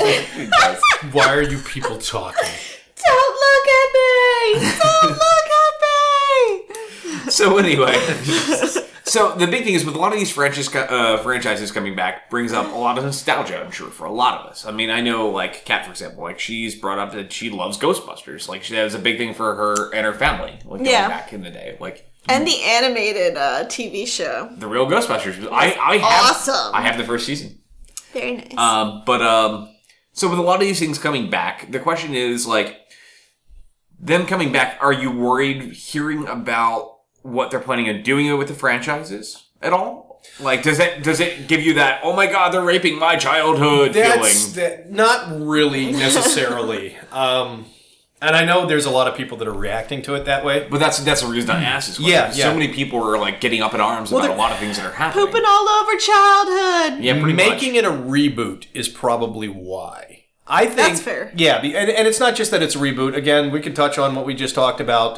That feels like with lazy sensitivity. That's lazy Hollywood in my mind. It's not just lazy Hollywood. You've got an all female cast. So right off the bat, you're stirring the pot of probably some of the worst people out there. Let's state this right off the bat. You bring that up, that means you were talking about Ghostbusters. I am talking. Yeah, this is directly related to the Ghostbusters conversation. We're going to have a nice debate about this. Okay, let's hold up on that one then? No, let's talk. Let's do it now. Oh, okay. Yeah. No, you tell me your thoughts about that. Well, I'll bring up my thoughts. Yeah, my thoughts on it is a lot of the reaction is it's twofold. Again, to reference it, we all know it's going to be a female leading cast. Yeah. And right off the bat, that's pushing the buttons or stirring the pot of some of the elements out there that are very reactionary. Mm-hmm. Secondly, it's a reboot. So, had this just been a continuation of the universe, hey, the original Ghostbusters retired, things got calm, but shit's heating up again, and it just happens to be an all-woman cast that's, come together and is continuing the good fight, would make it a little bit different,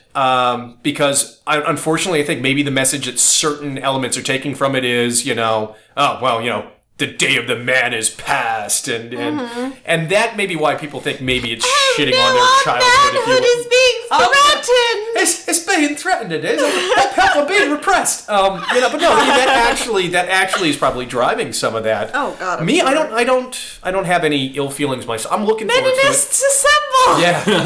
Good Lord. I want to see it. I'm curious of where it goes. Again, I wish it wasn't a reboot. I wish it wasn't a reboot. Why did we need a reboot for Ghostbusters? That's actually I have mixed feelings on the all-female cast, and this is coming from a pretty, I'd say I'm a pretty staunch feminist, but I have mixed feelings on it, because my thing is, okay, do a reboot. You want to throw some females in there?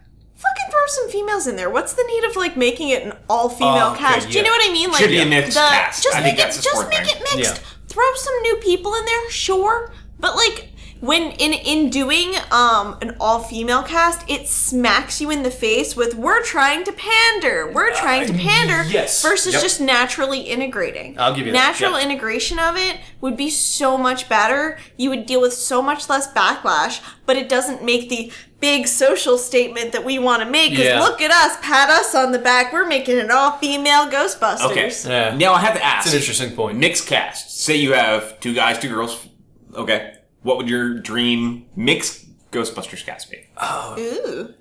Man, holy shit. Doesn't matter. And then we'll get back into the nitty-gritty. See, I don't. As we've established in the 'Cause if past, not, I'm we're not gonna go- gigantic on like actors and actresses' names and so on and so fine. forth. I know. It's been so long Oh, since I watched Lord. Ghostbusters that I could not contribute. I remember the elements. You know what? of the plot, Honestly, but not- whoever plays Sheldon in Big Bang Theory, I could see Jim Parsons. Jim Parsons. I could see him as a Ghostbuster. Let me be purely right. Put that out in front. Oh my Lord! I don't know.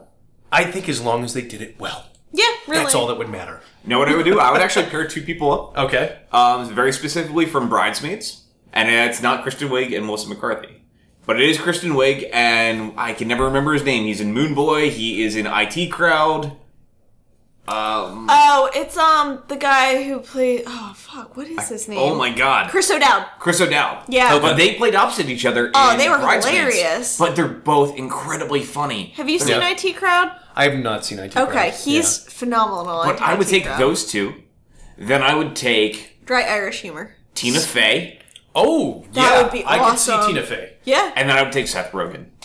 Yeah. No, because it's Yeah. 4 different styles of comedy. all It different is, styles. but I'm not a huge Seth Rogen fan anymore. That's I fair. was. But you know what? Has Seth Rogen But played... he smokes way too much No, pot it is. nowadays, and Yep. it shows. Here's the I thing. feel ya. Chris O'Dowd, you have him play the Bill Murray kind of well, angle. who's Chris O'Dowd? I'm sorry. Chris O'Dowd was from the IT IT crowd. crowd, yeah. Okay, well, who? And I again, this shows my lack of knowledge. Who was it? Guardians of the Galaxy. The gentleman. Chris Pratt. Chris Actually, Pratt he'd be better would probably, than Seth yeah. Rogen. I think. Okay, then Replace let's him with replace. Chris Pratt. Let's I put think him in. Pratt Yeah, would. Chris Pratt would be awesome. Yeah, his work in Community shows his ability to be funny. You mean Parks and Rec? Or Parks and Rec. Yeah. My apologies, Parks Oh, and dude, Rec. it's okay. I've been I started watching that Isn't recently. it good? So let's say I Chris love it. Pratt. Let's say Oh, Chris yeah. Pratt Yeah. Because then plays. you all have talented comedians, Yeah. like the original Ghostbusters. Exactly. Let's say he plays like the Aykroyd-esque role. Yeah, I could see that. I think he'd be a fit. I would Tina give- Fey would be amazing. In that. I would pick Kristen Wiig because she's such a dry humor. She is. She's got a I'd give very her the funny- Egon-esque role, and Tina Which Fey would be nice fits because in that's on like a gender swap kind of Yeah. thing. And Tina Fey comes in and plays the Winston, the level-headed. Yeah, like, yeah. what the fuck are we She doing? would Yeah. be fantastic in that role. Boom. We just See, we fixed Ghostbusters. we fixed guys. Ghostbusters, yeah. God, take notes. That would be a dream cast. It Yeah. would be amazing. I Yeah. think that would work. And again, I don't know a whole lot about the actresses that are going to be going into it. I get the feeling like they're not necessarily well established. I might be wrong. I'll put this up. Are they? Well, it's Kristen Wiig and Melissa McCarthy. Yeah. I understand that people that like Melissa McCarthy, that she has a very distinct style of comedy. It's Okay. that very Chris Farley-esque style of comedy. She is that I way. don't find her that funny. Chris Farley I liked to an extent, but I liked when he played opposite of somebody like David Spade. Yeah, you had to David have that Spade give take. there was a I perfect just love give and David take. Spade. Yeah, yeah. David Spade's phenomenal. He was a llama. But the reason that humor works, though, is you need somebody but dry no, to work dude. against somebody that's so over the top. Yeah, Yeah, exactly. you do. Like, Because it think about- balances. Think about Melissa McCarthy. One of her big movies she was in was it wasn't Tammy. It was the one where it was the identity theft thing, and she stole Jason Oh yes, Bateman's. yeah. Jason I saw the Bateman's previews dry. for it. Yeah. But Jason Bateman's very dry, so I He can is see very that working dry. off very well Yeah. because You it's know what, that yeah. very over the top versus somebody that plays that deadpan. It's goofy. Yeah. Yeah. And that I could see that working. Like I never saw the film, but I would imagine their dynamic would it was have probably worked. very, very energetic. Yeah. And which is why she worked so well in Bridesmaids because she played up against Kristen Wiig, who plays very dry. It Gotcha. was super dry, yeah. Which and the thing is, I will give Paul Feig, the producer on this film, who is kind of front running this. He pulled from a list of people that are all SNL style comedians. Yeah. That's cool. Think about the original Ghostbusters cast. It was All of them were all SNL style comedians. So that actually could be pretty good. So You'd have a historical connotation to it, to a certain degree. makes sense. Granted, not all of them have actually But worked with then SNL. now they're doing but- another Ghostbusters, a second one What do you with mean? an all male cast. You didn't hear about this. I have. This is news Yeah. to me. Now they're doing a rebuttal one. It's so dumb. It's- Just fucking integrate them instead of having boys and girls hold on. club. Well, is it being It's done just by the same stupid. group? I mean, Well, here's the same the thing. company. It's the same studio, Yeah.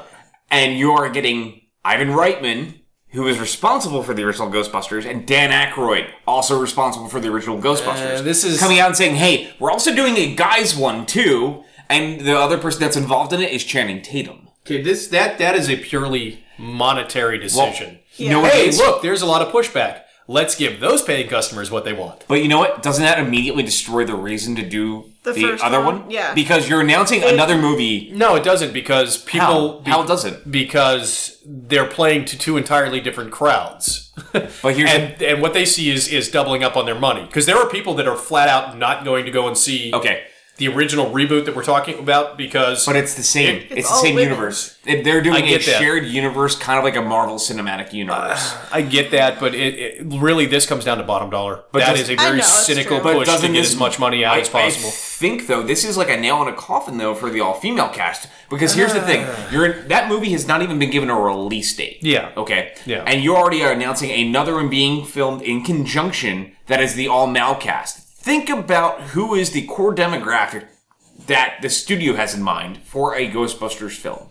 Actually, it would be like having, okay, we're going to do the Star Wars reboot, and then all of a sudden, right after it, well, we didn't like the idea or people were complaining about that idea for the Star Wars movie, so we're going to release another one, like right here. You know what it is? It's the idea of, we're going to reboot Star Wars, and people get up in arms, and they're halfway through production, it's like, oh, but we're also going to make episode 7. But again, I was going to say, I don't know how far advanced the all-female Ghostbusters is as far as, finances, shooting, all of that goes.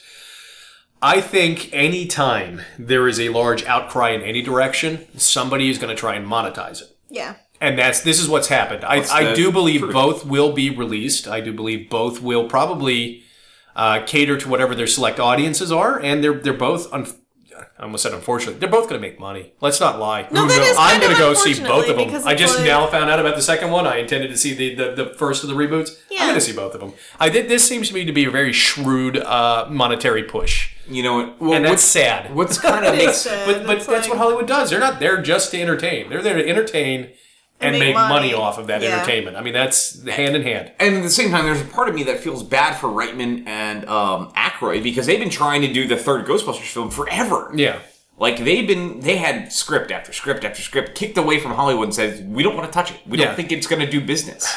And now all of a sudden they're like, well, here's your movie. Yeah, because there's pushback. Things have changed. And what's changed is when it comes to movies nowadays, it has become much more fiscally driven. And again, obviously every movie's out there to make money, but Hollywood has realized we can spend a whole lot of money on taking a chance and maybe not recoup that, or we can deliver something that we know is going to make $100 million, $200 million over the summer because of nostalgia's sake, and because of nostalgia, because people loved it back then, and they will give it a chance at least now. Yeah, and investors, everybody, I think, and everything's changing. Investors nowadays want an immediate return on their investment. They do, and Hollywood is responding to that.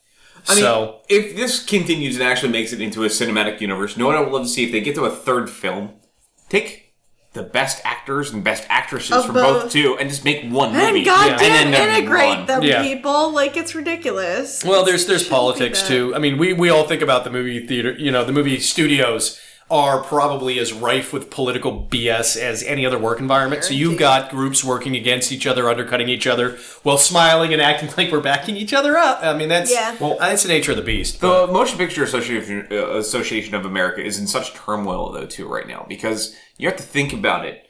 How many films are getting released direct to Netflix, streaming services, VOD, whatever you want to call it, versus going to the theaters? Change she is a-coming. Mm-hmm. It's that's there. The truth. Yeah. No, it's there.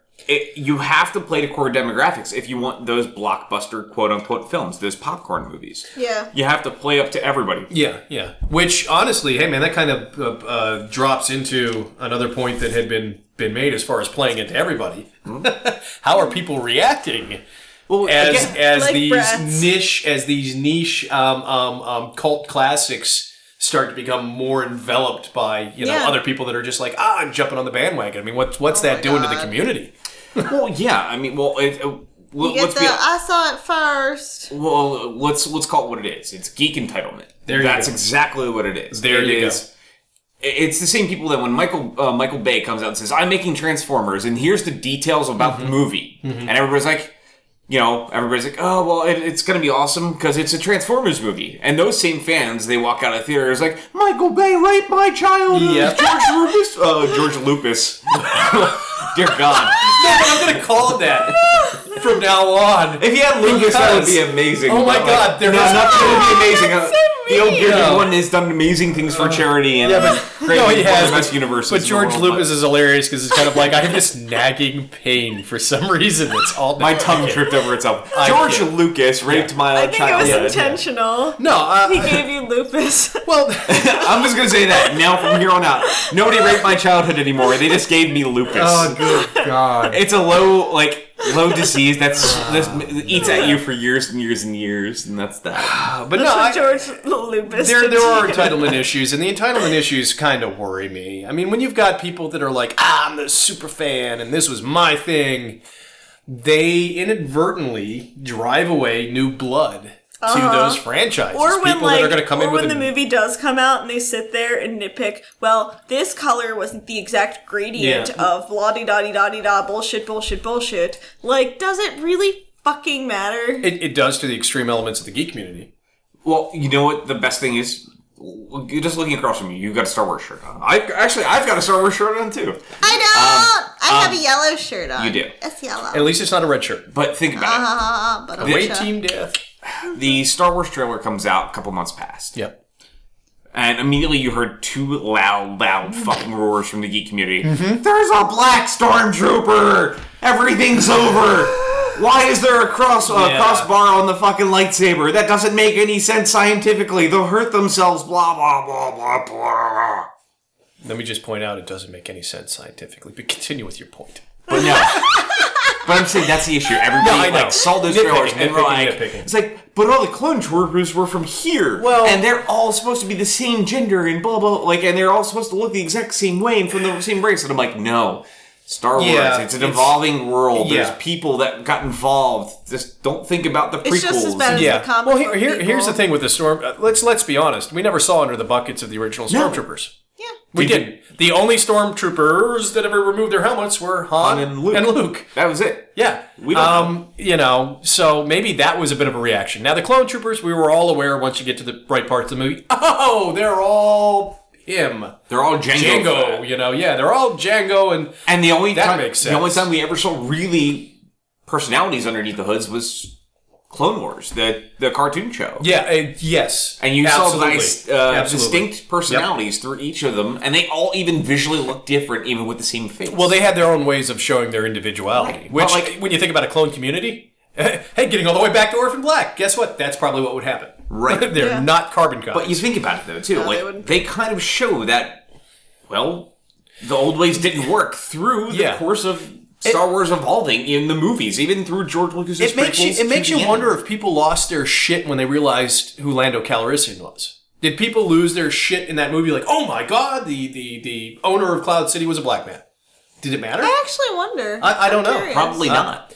Well, and again, the original Star Wars, there were so few African Americans. Look at the time period, though. I mean, whatchamacallit, Blazing Saddles did a lot of commentary on that, Yeah. There was, there probably was outcry. I want to talk about a movie that wouldn't be made nowadays. Oh my god, but it was so in your face about everything. I loved it. But that's necessary. I think that's what's lacking from today's conversation. But yeah, because people are tiptoeing around everything because they don't know how to talk to each other anymore. So they're afraid to. I don't think we ever did. I don't think we ever knew how to talk to each other. No. Honestly, we're still trying to figure that out. No, I'm being honest. It's learning communication. Yeah. But but what was the other side of that? Because we've identified the people that lost their shit over nitty-gritty details. But though, it's not the other side of it, though. Really, that's the biggest thing. Think about, we're also dealing in a culture, though, too. It's also really hard to enjoy a lot of movies. Say, for example, you're very ingrained in internet culture. Mm-hmm. You have your sites that you go to. For me, I can tell you this now. I go to IGN every day. I go to M4G every day, which I know I shouldn't because it's full of clickbait articles, but there's sometimes really good shit there. Okay. And then I'll go to comicbookmovie.com, and I'll go flip through all these articles, and I see spoiler after spoiler about this is found out about this new movie, and this and this and this. Yeah. that's geek entitlement too, to another extent, because we feel like because it's happening, we have the ability to see what's happening all over the world. We should be privy to all the information that's happening as it's happening. Yeah. Does that also ruins movies? It does. Because I mean, if you get a preset idea or too much, why bother? It goes from why bother seeing it? What it was 15, 20 years ago, where you saw a trailer, maybe you saw 2 trailers. One of them was like 3 months before a movie, another one was a month before a movie. And then all not you a had year was and a posters half. to go on. Not a year and a half teaser where I got to see these tiny little scenes, and then these tiny little scenes, and then 6 months later I got to see this. Then I got to see all these behind-the-scenes footage features and all these images of what all these characters are going to look like. You no longer have an expectation. It kind of sets you up for failure, too, though, does. because whatever you imagine in your head, the movie just can't possibly be that. Yeah, because but I mean, when you have so many elements in play, like, for example, my favorite movie-going experiences from, like, the last year, I loved going to see Kingsman and Guardians of the Galaxy, because I had no preconceptions.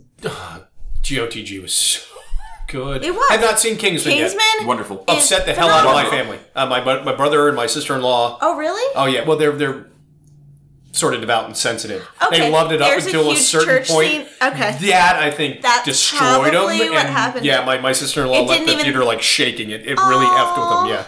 It didn't even occur to me at all. It just didn't, it was one of those things that didn't jar anything for me. But, I'm desensitized to so many things. Yeah. Yeah. But it was, like that, but with both of those movies, I think I saw a trailer for Kingsman. I didn't really know anything about Guardians of the Galaxy going in. Why do you think then that it's happening? Do you think that's driven by the people that are making it in an effort to try and drag in even more people to see it? Or do you really think that is the entitled group doing their best to spoil, if you will, or show that they know it by spoiling? I think it's marketing. That's a simple thing. That's simply marketing. Yeah, because you're trying to build hype. You're trying to create hype. When the Avengers came out, there was a trailer a lot of people remember very clearly, and it sticks out in my brain.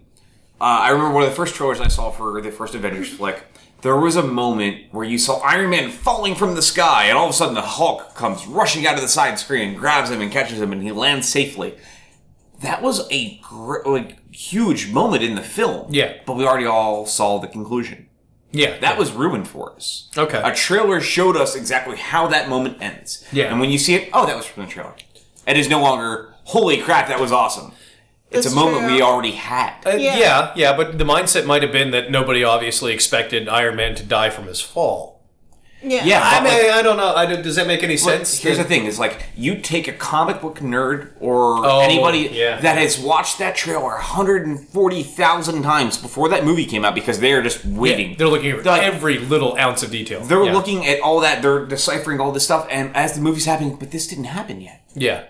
When is that going to happen? I see what they you're already saying. know that's coming, but they don't know where. Well, it's sort of like comedies where the funniest jokes are the ones that are released in the trailer, and it sort of does F with everything, but at the same time, like Kat said, it's marketing. Yeah. This is amazing, but so we throw it in there to drag in. Here's the interesting part about that, though. That creates geek entitlement because you are shown something and says, well, that's pretty badass. But that means they must have 6 things bigger and better than that because they just showed me that in a trailer. Yeah. I'm going to get an hour and 90 minutes of all this, and I'm going to have this 2.5-hour epic film in front of me. It's going to beat my wildest expectations. But the best moments were already in the trailer. When you don't have that, they're like, I deserved more. I've waited 60 years for an Avengers movie. And blah, blah. You're not upset. If you're a real fan, but that's what it causes. It's true. Yeah. That's the crap it causes. But when you show everybody everything you have up front, you don't have anything special. But also, there's the same thing though. Is if you love a property so heavily, like you've got Jurassic Park coming out, it's easy to be disappointed. Yeah. And like here's a really good idea. Think about if you've seen the Jurassic World trailer. If you match that up to Jurassic Park 1 in your mind, because most of us, I think everybody at this table has seen Jurassic Park. Jurassic World plays up on, the trailer specifically, plays up on moments that we all remember from Jurassic Park. There's the kids in the bubble with the new V-Rex coming down on the glass, just like the T-Rex attacking Tim and Lex. You had Bryce Dallas Howard holding the flare, just like Jeff Goldblum. All these moments that are almost so specific to our memory. Well, so it floods in, which is good marketing. That means it's good marketing, but B, it's the probably the most feel-good thing you can do is just give a giant fucking nod to the original fan base. Oh, for sure. But that's true, though. Love you. Actually, Thank you so much for the one love of the you've shown best us. sequels I've seen that did that was Scream 4. I never watched past Scream 2. Yeah, it was Scream 4. I never watched past Scream 2. So, they were fun movies. Like, not, the as original Scream was outstanding, great. whatever. But they were fun. They were what they were. Like, fun horror movies, whatever. But Scream 4 came out years later. But they had so many inside jokes and nods towards the originals because they were paying homage to the earlier ones. So even though it was so much later, you still felt connected to it. And that's what made it bearable. You know what I mean? That's what people can appreciate. That movie felt like a commentary on horror at the time. Yeah. Like, it really mocked the idea of reboots. Like, 'cause reboots really started in horror films. Like, oh god, because there's or been those endless continuations, like the 5 billion Nightmare on Elm Street. I mean, speaking of, Well, but that gets back to Hollywood's realization that, hey, we have keep churning it out. Well, we have a guaranteed monetary generator. Right? Yeah. And you don't just shut those down for no reason. Well, here's an interesting question for you guys. Because I think I brought it up on the last episode. And the reason I wanted to discuss the nostalgia and geek entitlement, Star Wars episodes 1, 2, 3. I want to get your guys' thoughts real quick. The best. They were the best. I was not a fan of...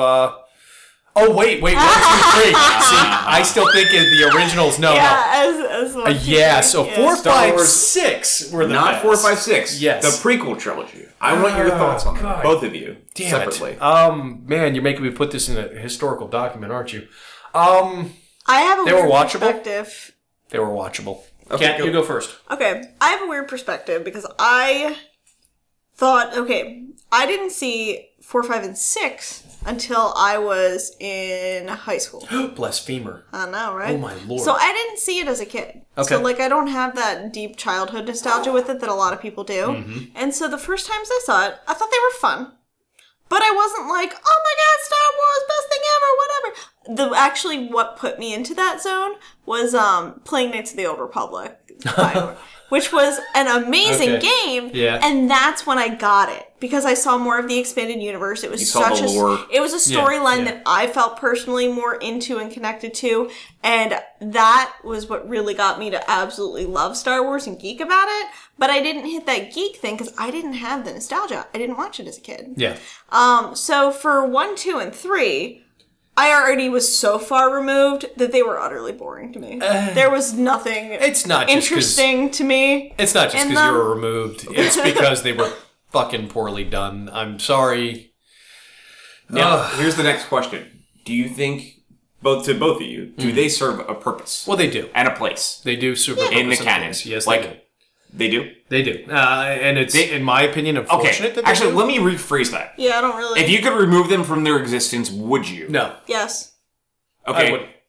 Paul, why wouldn't you? I wouldn't because in an odd sort of a way, I think they bolster the originals. They make the originals shine out even brighter through their very existence. No, I know. You're laughing, but I'm very serious about this. If they hadn't come up with 1, 2, and 3, if it had just been 4, 5, and 6, 25 years on, you run the risk of what happened with the original Dune movie. Amazing movie, shit graphics. It was old, it was clunky, CGI wasn't around, it's very easy to go, that was great when I was little, but we have moved on. Star Wars had the possibility, I think, of entering that realm of, isn't that a cute little relic? Until they came up with 1, 2, and 3. And 1, 2, and 3 made everybody reanalyze this story. Yeah, the graphics might not have been as hot. But damned if they weren't better movies. And in a way, it kind of bolstered, I think, the originals. It brought them back up and said, okay, this was the pinnacle. And we can tell this is the pinnacle by what we have to verse it against. And that's... What is your reason for why they shouldn't exist? Well, on one hand, Like, I see what you're saying is they got it to reanalyze, but then we have things like Clone Wars and series TV shows that are also doing Star the Wars same, Rebels. but are actually really good. Yet they're better. But they're really good. Exactly. And see, Yeah. so in that aspect, I think there's better, and Knights of the Old Republic, for example, the originals didn't get me to reanalyze the originals. Knights of the Old Republic did. So there was, I think, enough peripheral that it still was active and current and, engaged in that manner. 1, 2, and 3, my biggest issue with them and why I think they could be expunged and it really wouldn't make a difference is I think the plot was flawed from the get-go. I think it was a shot-in-the-foot plot. I don't think, just from a storytelling capacity, it is... What's up? Oh, no, keep going. I'm just saying. I think I find it, and I've gone on this rant a million and one times, but I find it incredibly stupid to go through the eyes of your main character where the big plot twist at the end is already known. We know where he's going. There's nothing surprising that can happen to that character. And they chose to not do anything surprising. All 3 movies have no momentum of a plot. Yeah. You don't, at no point are you like, oh my god, I wonder what's gonna happen. No shit, what's gonna happen. What I really wish I could actually do is go back in my life and remove ever seeing any Star Wars films for this reason. I would love to see 1, 2, and 3, not knowing any knowledge of 4, 5, and 6. And how that would have impacted me. The way it's impacted people younger than me, like my nephews who've never seen the Star Wars ever before in my life. That's to be fair, though, even with a lot of kids, though, I've seen a lot of our friends' kids and stuff like that, and they've seen all the Star Wars movies 1, 2, 3, 4, 5, and 6. And a lot of those kids still like 4, 5, and 6 better. There was something more organic. But you know what, though? The question, though, is still that comes into play, though, and you have to ask They can appreciate it. They may appreciate it, but here's the thing, though. Is it because their parents grew up on 4, 5, and 6 that they speak about them that highly? Yeah, there could be an influence. That's a weird question to ask, because the 3 of us will never have an answer to that question, unfortunately. Yeah. No, we probably won't. No. But that's the truth of it, though. I just start getting data samples. I have 2 things to say about 1, 2, and 3, and honestly, that is Jar Jar Binks and at best, horrible actor. Yes, and completely unnecessarily overdriven, dramatic love bullshit. Oh, it was such bullshit. But that was my point. If actually, I think Rob needs to be back because he knows the whole. I actually have not watched Clone Wars or Star Wars Rebels at all, but he was saying, I think the Ahsoka character, he was talking, is that the character that I'm thinking of? It might be. What are you thinking? His friend, what's his name? Anakin's friend. Anakin's friend or his Padawan? Padawan, okay, that would be Ahsoka. Her. Yeah. So, if they had taken movies 1, 2, and 3, right? And they had explored that storyline where you saw leading up to the fall, but him through her eyes, where she was the main character and not him. That would be interesting. Wouldn't it have been more engaging? I think so. Because then you're experiencing new emotions. Yeah. We already know what happens to him. We already know his reactions. We already know all of that. But at least it would be through a new mindset, and you could see the fall from a different perspective. Well, at the same sense, we knew the end. I mean, let's be honest. Everybody who went to see the Titanic knew where that was headed. Well, yeah, but the reality, but there was no suspension of they did not build their characters up. There was no arc of a plot, though. There was an arc of a plot. I'll disagree. I think there was an arc of a plot. I just think it was very soft acting. What was it? I genuinely don't know. It was, hey, I've been discovered. Hey, now I'm part of things. Hey, now I've turned on things. But there was technically an arc. There wasn't a plot. No, what it was? There wasn't a main character. No, and I give that to 2 things. It was when weak writing, out, but weak writing and weak acting. Yeah. The original, like I said, you ignore and again, we have to remember, at the time the originals came out, that was cutting-edge graphics. The space fights, people were blown away by that. Yeah, nowadays, if you were to be introduced to it at our age and never seen it before, that's hokey. That's old, But... Well, I mean, what's weird about a lot of this stuff, too, though, and the reason I kind of commend the fact that episodes 1, 2, and 3 were still made, to an extent. There's a big part of me that wishes they never existed. I don't want midichlorians to exist in the Star Wars canon. Yeah. But they do. Yeah. But you know what? Ultimately, though, would the expanded universe that existed on its own with 4, 5, and 6 given us 7, 8, and 9? Because if we didn't have 1, 2, and 3... Because they made a lot of money. We never would have gotten the Dave Filoni micro series of Clone Wars. Then we never would have gotten the 5 series of Clone Wars, the CG show, then Rebels. Would Disney have actually had the impetus to... That's fair. I mean, like, if you're looking at from a repercussions of 1 through 3, I get it on that front, from a financial fronting front. But as a contribution to the series, I also, like, if you're looking at it from a storytelling, like, again, like a story contribution of the series, I'm like, I think you could cut it and it really wouldn't matter, but... Yeah, I agree. It's the butterfly effect. Yeah. It's in that butterfly effect aspect of it, I can appreciate it in that regard. I have to say, though, in its defense, it did introduce brand new generations to the world of Star Wars. It did. And not just generations, the geek parents out there that, have the VHSs and the DVDs and the Blu-ray. Well, not yet, but soon, the Blu-rays of the originals. Their kids are fine. For the generations of children whose parents aren't necessarily over geeky, but we're like, hey, this is a kid-friendly movie we can take them to. It has introduced a whole lot of people to the universe. Hopefully those kids will grow older, and look back at the older movies, appreciate them for what they were worth.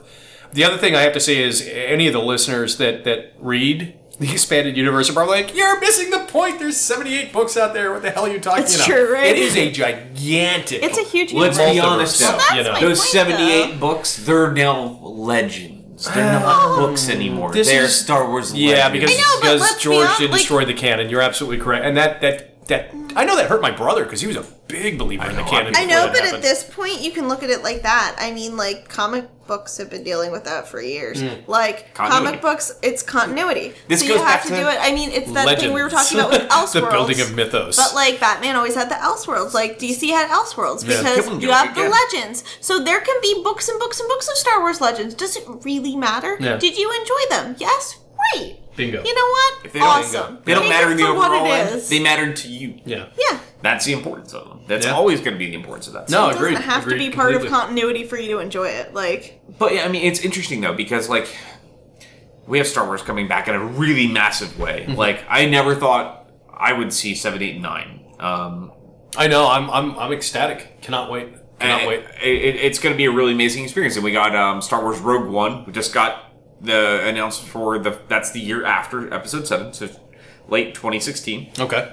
Actually, May 2016. I forget what it was. But that's the first of the non-numbered films, and then we're gonna get one every other year, which is pretty cool. So we get 6 good years of Star Wars. But then we also have Jurassic World, which is cool. It's coming back. Now we have Ghostbusters coming back. Ghostbusters coming back. And there's a point in time when you have to kind of step aside a little bit. And it's the same thing, like, for example, like when Indiana Jones and the Kingdom of the Crystal Skull came out. People, bitched and moaned. But you know what it still ultimately does, though? Yeah. As much as we hated 1, 2, and 3 and Kingdom of the Crystal Skull and all this, it keeps the characters relevant. It does. It's no different than in comic books. Okay, I'll give you that. The reason, and we bring it up, and we'll go back to that old topic of mythology. When you have things that continue and there's their own new interpretations of those existing characters, it keeps them living. Especially when it's in pop culture and media, when you can say, everybody watching it may have not been the best story, but that character still had another story. Okay. Who's to say that because that story existed, somebody's not going to write another one again, because it may not hit us, but there could be 3 or 4 writers that hit in the right way, and they're going to be very responsible for that character. Yeah, I see where you're going. That character's mythology continuing to grow and become something bigger and larger. And I would love... Fair point. Where it's not like us, we go back in time and we're in high school and you're flipping through reading about the Greek gods.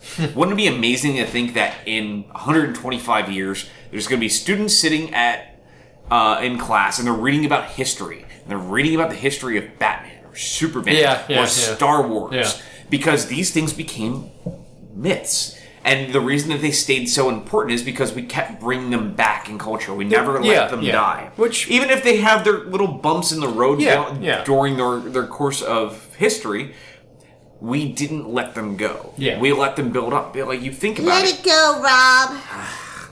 He can't. He's too passionate. When Star Wars Rogue One comes out, you have to remember, that's coming out a week after the 40th anniversary of A New Hope. Star Wars has existed for almost 40 years. Feel old!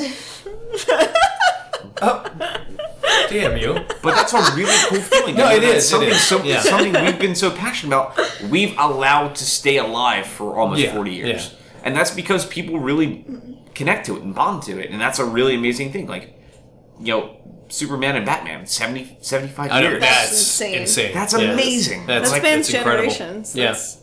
I mean, really just the fact that phenomenal. that those characters, based on the fact that fans love them so much, why Geek Impediment exists is because there's people that glom onto them like a religion. When you have people that do that, you're going to have the uber passionate people. Unfortunately, again, problem with the internet. It's a place where everybody can have a voice. Yeah. And everybody wants to be louder than the next person. Yes. And that causes those problems. And And all arguments are ending with Hitler name calling. Well, you know what? It's the line from Mallrats, from Holden. These are fictional characters, fictional people. I mean, it's like, come on, guys. Like, you can be loud and boisterous about it, but do it because you want the characters to survive, not because you want your E-peen to be larger than somebody else's. Yep. I mean, Your E-peen? E-peen. E-peen. Your E-peen. Rob's gonna send some E-peens around. Yup. Better watch out. I've already seen his EP. Thank you very much. Just gonna put that out there like he did. Oh, bye. But, I mean, it's interesting, though, but it's funny. Like, there's only certain properties you really hear this shit happen about. Yeah. But, when Terminator Genesis got announced, a lot of people were like, it's another Terminator movie. Yeah. And I I'm think like, it looks awesome. And I'm like, oh my god, this looks like a badass Terminator. Prometheus sort of had that same... Neil Blomkamp, who just put out Chappie. I need to see that. Yeah. I know a lot of people are not talking highly of it. Yeah, I'm hearing a whole lot of not happiness, but I don't care. Neil Blomkamp did an amazing job with District 9. He did. And now he's going to be heading the next Alien movie. Yeah, and I'm awesome. really looking forward to that. That should be amazing. District 9 and Elysium, everybody said they were great sci-fi. I haven't seen Elysium yet. I really want to see it. I haven't either. But I love District 9. I thought it was an amazing flick. 9 And was I'd really love good. to see what somebody that's so ingrained into sci-fi does to Alien. Yeah. Alien's been dead since Alien 3. This is true. There's been 4 Alien films since then. It's Alien 3, Resurrection, and then AVP and AVP 2. And Alien characters have not been interesting since Aliens. Yeah. Yeah. If they can do something to bring some life back into them, awesome. Do I think we need another RoboCop reboot down the road? No. Nah. I think that, Paul Verhoeven said what he needed to say back then. Yeah. Does Starship Troopers need to be rebooted? No. Paul Verhoeven still did a good job back then, too. Don't reboot it. Don't reboot it. The original was the best. I know, the original was the fantastic. follow-up movies degraded quickly in quality and content. And if you want Starship Troopers, play Helldivers on PS4. You'll be fine. Oh, really? Yeah. Oh, gonna try that then. So, but in all honesty, though, you can reboot as much as you want, and then geeks, no matter what you do when you tackle comic book properties or video game properties or whatever, because I guarantee in a year or two... Let's be fair, book properties too. And book properties. Us book fans are never happy with the What's movies. a book? Rarely. What's a book? But the director That's why I still didn't won't get see, the stupidity of the writing from 58 Shades of Grey the way I wanted it to be. I know, right? Well, it's like my book snobbery is one of the reasons I still haven't seen the movie for The Fault in Our Stars, because I loved the book. And the movie came out last year, I guess, and I think it did well, and people The Fault in Our Stars is that cancer love story, right? Yes. My wife took her 2 nieces to see that, and apparently it was a cry fest. I believe it. The book was it was very... His writing's really good. It's just good. I don't feel like crying again, so I'm not going to read it. Do it. No. it. Not going to do it. Yeah, no, do can't make it. me. Can't make me do it. Can't But make it's me one of cry. those things where, when you find a book that really Touches impacts you yeah. or touches you, you don't really want to always see what they do with it in an adaptation. Yeah. That's why I just have no interest in seeing it. Gotcha. I'm like, that makes sense. I really like the book, but I'm content with where it's at. I'm sure a lot of people were very titchy about when Game of Thrones came out. I'm sure that was very conflicted because that was a very beloved fantasy series. I did make it halfway through season 2, and then I was like, "Fuck yes." Yeah, but that's my point. Is people say the same thing about The Walking Dead. With the I've heard that. comics, See, I never read the comics, but I can't. never did either. We've been over why I can't watch The Walking Dead. So. But I mean, and people say the same thing again about The Flash. Has there been naysaying on the Flash? I've seen It nothing but positive. it follows the comics very clearly. Okay, I've seen nothing but positive. It's so They glorious. fill in little things, and I think they do a beautiful job. It feels Okay. like a comic come to life, and I'm Yeah. very happy with it. But there's still people that if you're so ingrained in the comics, like, I know what's coming. Oh, I get you. It's, Then you know, what the hell? but I mean, it's interesting to see the fact that like all of us want so much from these properties. And we all feel like we deserve it because, like, we're like, we've been geeks for so long, and in the 80s and 90s, we were secluded in our dank little holes, and we got beat on for all this shit. Yeah. That's I know everybody This loves is the it. survivor syndrome. It is. Yeah. It is that. I hate to put it this way, but that hipster Sports- mindset. But like, I liked it first. Yeah, sports people don't deserve sports this fans shit. go through the same shit. It is. When you've got a sports team that's been failing year after year, and then everything clicks. And You were jumps there on the whole time, bandwagon. and everyone jumps on the bandwagon. It's nothing new. It's I nothing remember new. It's seeing all human the nature. angry posts when like the Phillies did well, and Yeah. everyone was getting Oh, all look, hyped. everybody's on And then yeah. all the angry people being like, "Fuck you guys! I liked Phillies the whole time." Yeah, It's yeah. the bandwagon Bandwagon effect. like- Well, it's the I was here first, Yeah. you don't have a say, or you shouldn't have a say mindset. Well, you know what, though? But that's entitlement. What That's the entitlement. definition this, of That entitlement. is- the whole purpose of this conversation is very clear. Is entitlement.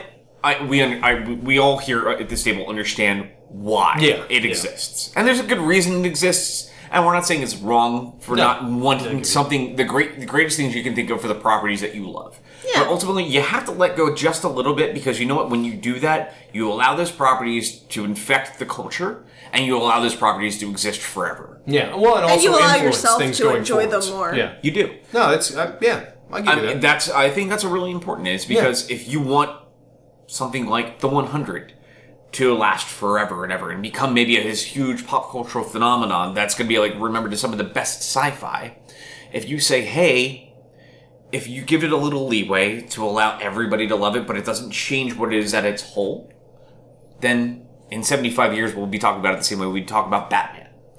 Every property that exists now, whether it's a small TV show that barely anybody watches, just something that has been building a following or whatever, if you give it the room to grow in a proper way and kind of nurture it in the right way in a proper fan base, without being like little Hitlers about it, it's going to exist. Oh my, gotta get letters on that one. Oh, whatever. little Hitlers! Stop being a little Sudden Hitler. idea for an interactive cartoon. Little Hitler. Little Hitler. Little Hitler. Okay, Little Hitler. continue with your But no, thoughts, like sir. if you're not an asshole about it, though, like you give all these properties the ability to survive forever. Yeah. And if you build a passionate community like Firefly, I think is one of those things that's going to last forever. That's what I thought. Yeah. about I think too. by the time we're Perfect. 70, we're going to see Firefly again in some way, shape, or well, form. we'll see. Yeah, a bunch of variants of it. But I mean, again, it's had variants in the comics. That in world will games, exist. That and- world will continue to exist. the Iliad gets replayed time That's and true, time and time. that's Out. true. Oh, brother, where art thou? Yeah. That is just great. In the, I mean, Uh-huh. but again, it does even show the you're watching Sons of Anarchy now. That is No, directly no. off of Hamlet. Hamlet. I Yeah. know. Which So, I mean, unfortunately like- spoils one aspect of it for me. Yeah, But it was that's easy okay, to tell 'cause from the it's get go. amazing. I really didn't know. The Hamlet aspect? No, didn't get it. Oh, really? Didn't read Hamlet. Oh, well, that Then you're okay. Of We're not going to tell you about Hamlet. Well, I know Fine. enough about it to know. I know what happened to Jax's dad. I get that. Poor bastard. But I love Tig. Sorry. Oh my god, the hair, the tattoos, the attitude. I'd marry that. That whole man. show is excellent. It's really mind-bogglingly amazing. Yeah.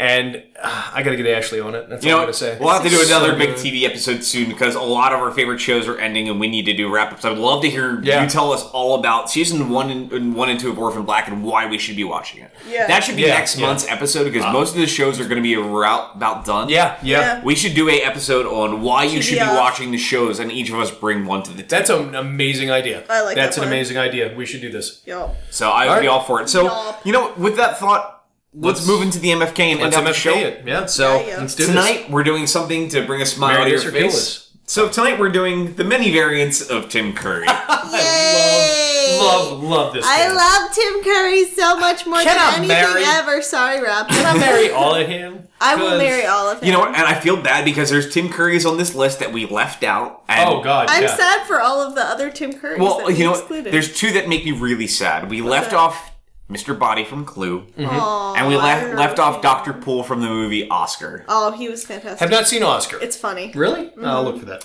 So, Write that on the back of this thing. anyway, so our variants of Tim Curry for tonight is we have Long John Silver from Muppet Treasure Island. Yes! Yeah. We have Darkness from Legend, of course. And obviously, one of the most important ones you can't forget is Dr. Frankenfurter from the Rocky Horror Picture Show. So true. Rob really quintessential. can't forget that one. I can't. That's ingrained in my brain for a long time. How many I- years? Can I put it out there? How I many wish I years? had met you guys back during your Rocky days. I was a baby, really am so you so don't sad listen. that I didn't meet you guys in that While phase of Rob your was lives. running around in his shiny underwear. I was I'd love running to see around in Rob shiny gold underwear. boots and shiny underwear, sir. Then fishnets and a nice little corset. That's beautiful. Giggity. So Who anyway, starts? Who so this starts? is tricky. Yeah. I think, first. I'm going to start off with this one just because That's I've fair. got I have too many years around Tim Curry. Actually, no, there's another one we left off here too. The Worst Witch. Just have to bring that up. If you really are not quite sure if you're hearing this, look up. and Anything the- Can Happen on Halloween, sung by Tim Curry, Oh, God, starring it's a young ridiculous. Fairuza Balk. Yeah. And you'll and want to we shoot also yourself. left off Toxic from Ferngully. Ferngully. He did the voice. Did he do the voice Yes. for that? That's Oh, why. talk That's about why that something song was so heavily- sexual. Talk about something that heavily impacted my childhood. Oh my god. And a little, Yeah, it's all because the- I'll throw this in before I start my little rant, because it's a fun little nugget of information for folks. But if you're fans of Batman the Animated Series, little cool, interesting fact: before Mark Hamill was the voice of the Joker, there was 2 episodes recorded as Tim Curry as the Joker. Actually, beforehand. Wow. The only reason it was changed was because he was playing, I believe, Captain Hook on Peter Pan and the Pirates on Fox, Yep. same network. And they didn't want to cross over because it was too similar. So Extreme. just a little fun nugget of information, but. He's in everything. So to get into the MFK, this is a really tricky. And I'm going to say right off the bat, I'm really sorry I have to do this. My kill is Dr. Frankenfurter. I'm not shocked. No, Because- it's not surprising. I love Tim Curry and Rocky Horror, and that's the reason I loved Rocky Horror, but I was in a Rocky cast for way too long, and I saw A Rocky million every billion years. Saturday for Okay. many I'm not years. shocked that he chose to kill Okay. Frankenfurter. Well, And it's not that I want He that part of... loves the movie. I don't want that part of my life gone. I still remember it very fondly, but I can't watch that movie anymore. Okay. That is like watching a Christmas Story on TBS or TNT Oh, yeah. every year for the Yeah. full 24 hours every day. Like, you eventually you have a breaking point. yeah, I get you. So, I do love it. Normally, I would fuck Dr. Frankenfurter, but I'm going to have to pass. Gotcha. He's gonna kill him. Which leads me to fucking. Yeah. So I'm gonna fuck Long John Silver from Muppet Treasure Island because I'm curious on what all the attachments you could have on that hook hand. And that just opens the world of possibilities. Oh my god. So, and, well, fucking a pirate, and especially Long John Silver, I have nothing else to say. Hook hand attachments and go. Just, yeah. Oh, So, Beautiful. So this And- leads you to your spouse. Your- I'm marrying the fucking devil. So, the why? giant sexual devil. All right, from- so Legend's a really amazingly fucked up movie, especially like that 1980s era, like things like Legend and Labyrinth and The Last Unicorn. All these movies are really jacked up, like Never-Ending Story. They're wonderful, wonderful flicks, but dear God, like Darkness was like seductive as fuck. Like it didn't matter who you were. If you were like, Let's be honest, Tim Curry. Yeah. well, yeah, The but, voice. like if you're just a little bit older in age, like I saw it around like 5 or 6. But if I was like 9 or 10, I could have been swayed to like go the other way when I grew up and have been like, you know what, dudes are where it's at. Because like, Curry's voice was a sexual awakening. well, I think that's a very valid Oh my. Giggity. but like you think about it too, Mia Sarah's character in that movie, if you remember that, there was that dance sequence that was this really seductive dance sequence with that like faceless person inside of like Darkness's little like, you know, like dining area. Yeah. And it was this massive seduction over the innocence thing. Like, normally a lot of people say, you fuck that. You go for that hardcore. Like, but again, hook attachments, and that's kind of hard to pass up. But ultimately, though, still, there was this gorgeous beauty to it, though, that was really awesome. And you just have to imagine what it'd be like to live in that fantasy world and have, like, this uber god is, like, husband / wife or whatever it's going to be. And honestly, if it's the devil, you know you're pretty much the bitch in that relationship. So, but you just gotta say, you know what? Give me some more of that. That was kind of awesome. So I don't have a really happy ending to that, but I'm like, okay. That's the choice. I'm gonna be a bitch with hook hands and a bitch with the devil. I get you. Damn. So that's my answers. Wow. So, Kat? Okay. Let's see. This was really easy. I would kill Darkness from Legend. I mean, he was pretty awesome, but I mean, like, not more so than the other two. I would definitely fuck Frankenfurter, because that just makes sense. And let's be honest, that sort of crazy long term is not fun to deal with. Chafing. Yeah. And, I would definitely marry Long John Silver from Muppet Treasure Island. We could be professional pirates together. Professional And that's pirates. the whole song. He sings the... Because when you're a professional pirate...